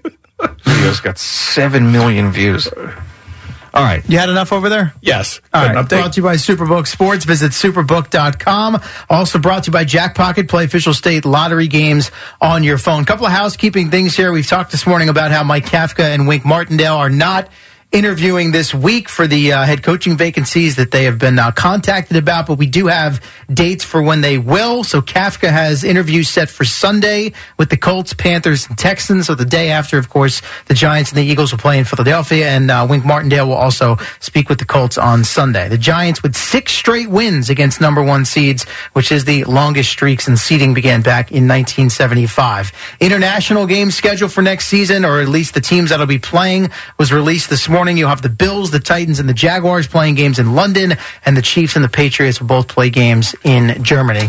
Gio, if I could distract you for a second away from looking at death and tragedy and people dying in hot air balloon accidents. Yes. You ran down the Stephen A. Smith situation earlier in the program with the Rihanna fans on whatever show that was that he was on. He was right? on with a show called Sherry. Okay. And she said, "Are you excited for Rihanna doing the halftime Super Bowl performance?" And he said, "Yes, I love Rihanna. She's great, but she's not one thing. She ain't Beyonce." And then the whole audience basically got their pitchforks and torches out and And ready he had to apologize. Yes. Right. And as Boomer pointed out, you've seen him on these shows, he must be pumping a book, which he is. But as it turns out, his biggest opponent, maybe not the Rihanna fans, someone else that we are familiar with who called him out for his busy schedule this week. How dare you miss openings of shows to do radio or TV interviews? I didn't miss. You left at 10:30. But that's What are you, today we didn't have a talk at 10 at 10, and you're running back from Howard Stern out of the office yet? Enough already. You've made a fortune. We get it. The book's not bad. We can move on. Can we move on from this stupid book? I've had enough of straight shooter. That's a stupid book now. Apparently he was missing pre-show meetings and was a little late, and Dog had some issues with that. Thought Stephen A., though, had a pretty good comeback. His Dog was ripping his book and saying it's stupid and enough with it already. Where am I appearing on today? That's at 4 o'clock. There's no first take then. You said you're tired of the book, but you're talking about 4 o'clock. You're interviewing me at 4 o'clock. I had no choice. At 4 o'clock. What do you mean you had no choice? Because you brought me on the show. That's why. I had to throw a bone back. So, of course, one of the radio... Yeah, he later hit him with one of the, you're doing Poughkeepsie radio. You're missing the start of the show. Well, the funniest part about this video is the visual of Molly Queerum, who is the host of First Take. Poor So Molly. she's about to get in between the two of them to break it up, and Marcus Spears, a former NFL player, grabs her like gently and just brings her back away from it because he knows that this was like TV gold. So he was like, just let it happen. And just also let it make happen, sure Molly. she didn't get caught in the fire there a little bit. Well, yeah, right. And That's the way what- it's shot's perfect because you kind of don't see him. You just see his arm basically tugging her off to the sides and out of harm's way. I'm sure you saw many teammates go at it in the locker room. Oh, without a doubt. Let the guys go, man. Absolutely. It's very interesting to watch those things. let them unfold. get it out. Yes. Only issue for the Cowboys coming out of their win over the Bucs, of course, Brett Maher and the 4 missed extra points. So they did sign kicker Tristan Vizcaino as insurance to the practice squad. They were going to see how Maher fared in practice, I guess, today and tomorrow. Once again, though, doesn't matter. Right. He could have a perfect week. Yes. That pressure you don't feel until you're out there on the field in a game that matters. So I know it's impossible to dress 2 kickers, but you might have to. Because you can't go into this game at this position that unsure of whether he can kick an extra point. I know they did sign another kicker. Yeah, he just said that. Yeah. Right. I know that, but what I'm saying is that that's for if he fails this week, and he would then be signed next week to be the starter. See, I don't know. I think that's what I'm telling you. If he's having a terrible week of practice, Maher, then I think Vizcaino goes out there and he ends up kicking for him. Very well. Here's Cowboys special teams coordinator John Fossil trending lightly on the subject. I believe in the yips and I believe in the hot hand. And he had a hot hand. Let's face it. We missed 4 kicks all season, a PAT, a 49-yarder, and 2 57-yarders. And then, the yips happened, so I'd expect, a hot hand coming up. No. Will the hot hand back into existence, maybe? Interesting that he's openly talking about the yips. We all obviously know that's the case. Right. It's his own coordinator there. Yeah, but, John Fossil has been around for a long time. Yes. And, he's totally secure in what he does. And he knows that, if he ever had to be fired by the Cowboys or something, he'd be hired immediately by any other team in the league that is desperately looking for a top-end, special teams coach. No doubt. Let's play quickly, name that remaining playoff quarterback, and I'll play you guys a sound and see if you can figure out who the heck this is. Wow. There's only, 8 to choose from? Yeah. I'll say Brock Purdy. Boomer, we check to you. Want me to hear one more time? Not a lot of clues there. I know. Josh Allen? 0 for 2. Joe, is there anything you can take away from that series plus that you played the first time with Buffalo? Some, maybe. That's a completely different person doing those two things. That didn't sound like him at all. Yeah. Wow. Okay. He had an interesting day yesterday. Forgot about the press conference, showed up in the wrong jerseys, making weird noises. Maybe that's good news for the Bengals, though. We'll see.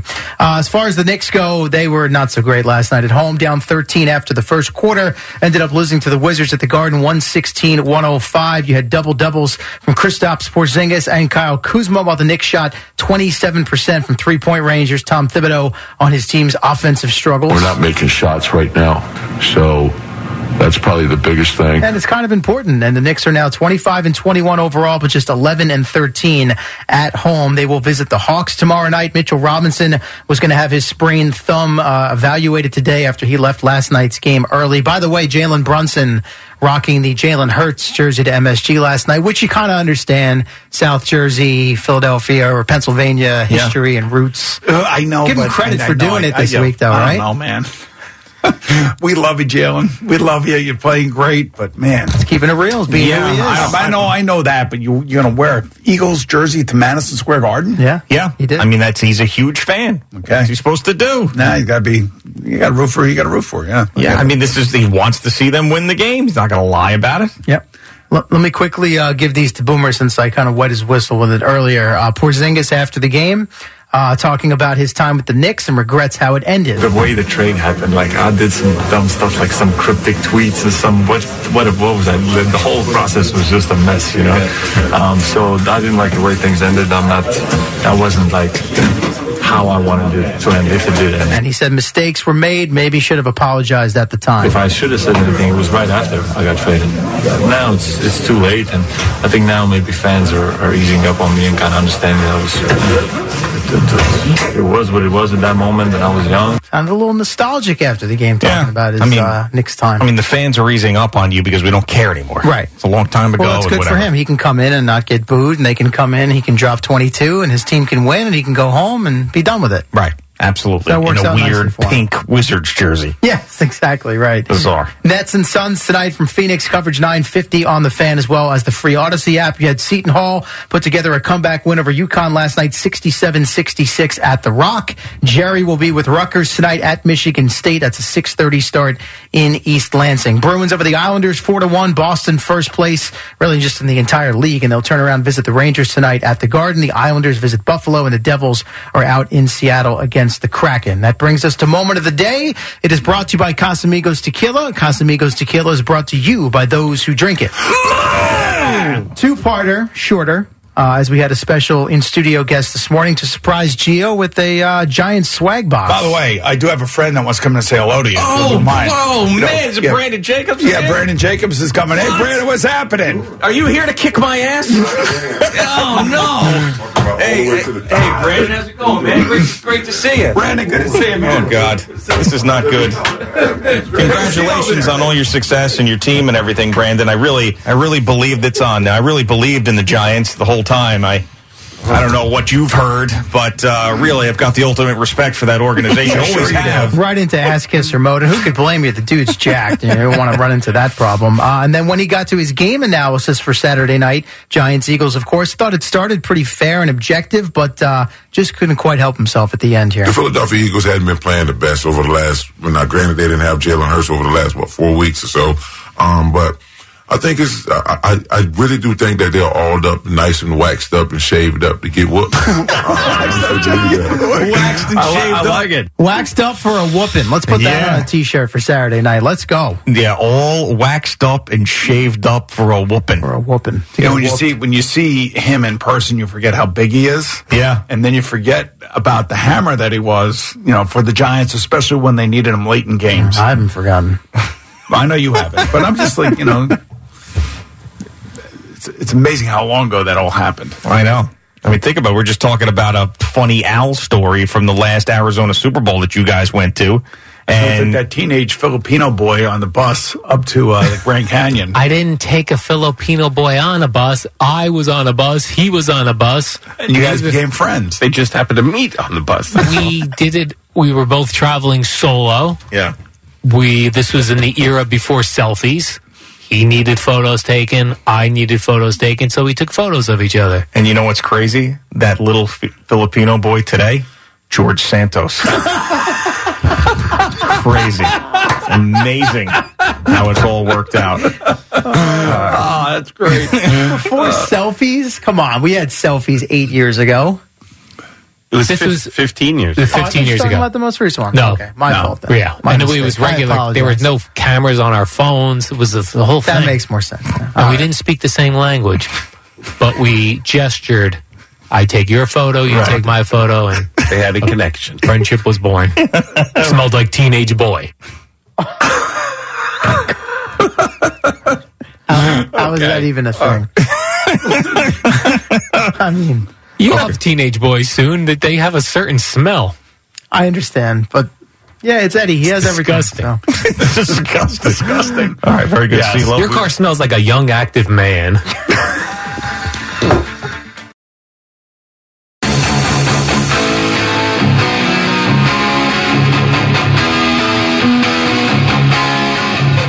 Boomer and Gio on the Fan and CBS Sports Network. I've got 3 social media stories for you. One involves a current NFL player. The other involves our buddy Eddie Money, the sports jockey. And the other involves our buddy third string update anchor Peter Schwartz. Which one would you like first? All right, let's do the NFL one first. All right, the NFL one. So, Trey Lance, of course, has been out for a very long time because of his injury, and he was supposed to be the starting quarterback for the 49ers this year. So, Ran Carthon, who was a part of the 49ers organization, got the job, the GM job, for the Tennessee Titans. Right.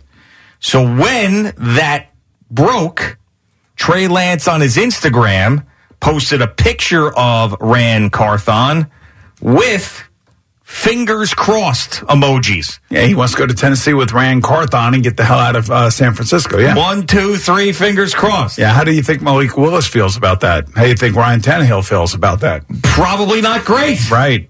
But you think that there's no room for interpretation there at all? Nothing. Okay. He wants to be with Ran Carthon in Tennessee, and he wants to get out of this kind of weird spot he's in San Francisco. So you don't think he's like, hey, fingers crossed for you to do a good job? He's doing fingers crossed, get me the hell out of here. That's how I would interpret it. Yes. Okay. All right. Very good. Next one. Would you like Eddie Money's Instagram post? All right, Eddie Money. All right. So Eddie Money. Eddie For Money. Eddie For Money, our sports betting jockey who's made a lot of people a lot of money. So as he is in the process of watching this North Alabama game, he sees a foul that happens, and he didn't think that the foul was a correct call. So, I mean, if you go to these college basketball games, nobody thinks any foul is a correct call. Especially when you are gambling on the game. By the way, Eddie did win his pick again. If you didn't hear us earlier, he won the pick, which is amazing. So he tweets out a word talking about this foul that's not a good word. And there's people that are responding to him. I'm not going to say the word. He tweets out the word. There's people who are responding to him. You got to tell me the word. I can't. I'm not going to tell you the word. Okay. I'll show you the word. I mean, he got mad at a non-foul. Yeah. What's the word? There you go. Okay. So he needs maybe he has a limited, vocabulary. Who knows? He needs to expand it. Surprised I got past his social media team. Yeah, I know. And by the way, if he tweeted this word out, which I'm sure he has done to his previous 23 followers, now he has expanded his followers to over 12,000. He is now going to be just totally shamed on Twitter. Yes, that is correct. Eventually it's going to happen, yes. So he tweets this out. The first response is from a man named Brian C. Smith. He goes, "You should use a different word, buddy. Robbed works." And then Eddie says, "I'm sorry, I was into the game. The officials were horrible, but I know that when I bet these kind of games." And then this Brian C. Smith responds and says, "No worries, brother. I get the heat of the moment. The problem is Twitter is forever. You don't want the cancel police coming for our GOAT. Greatest of all time. Have a great day." Wow, the cancel police ain't coming for him. I mean, they're not. He's got enough support out there that will keep him alive and well. So you click on Brian C. Smith's profile, and he is none other than the mayor of Irvington, New York. Okay, good. So this is what's going on out there. This is the reach. And we know Brian. I think we do know Brian because when we played softball up there against the Hebrew home. That's right. Yes, absolutely. Good job. All right, so the last social media story. This is a screenshot someone sent me from Facebook where Peter Schwartz is in the comments. Peter Schwartz, our third string update anchor, very large man. He's our Brock Purdy. Right, yes. He's sort of. Yes. So Peter's in a discussion with somebody about paying the $8 a month for the check mark. Back and forth with somebody. And the guy's like, "I'm not paying $8 a month for my blue check mark on Twitter." And Peter responds, he goes, "As a celebrity, I didn't have to pay the $8. As a celebrity. Now, knowing Peter, he's not joking. He is dead serious with that. He's out there on Facebook calling himself a legit celebrity. He may be the guy that shoots down the balloon that we're in. No way. No way. No. We should, what we should do is show up with the balloon, with Peter Schwartz and see if they allow him in it.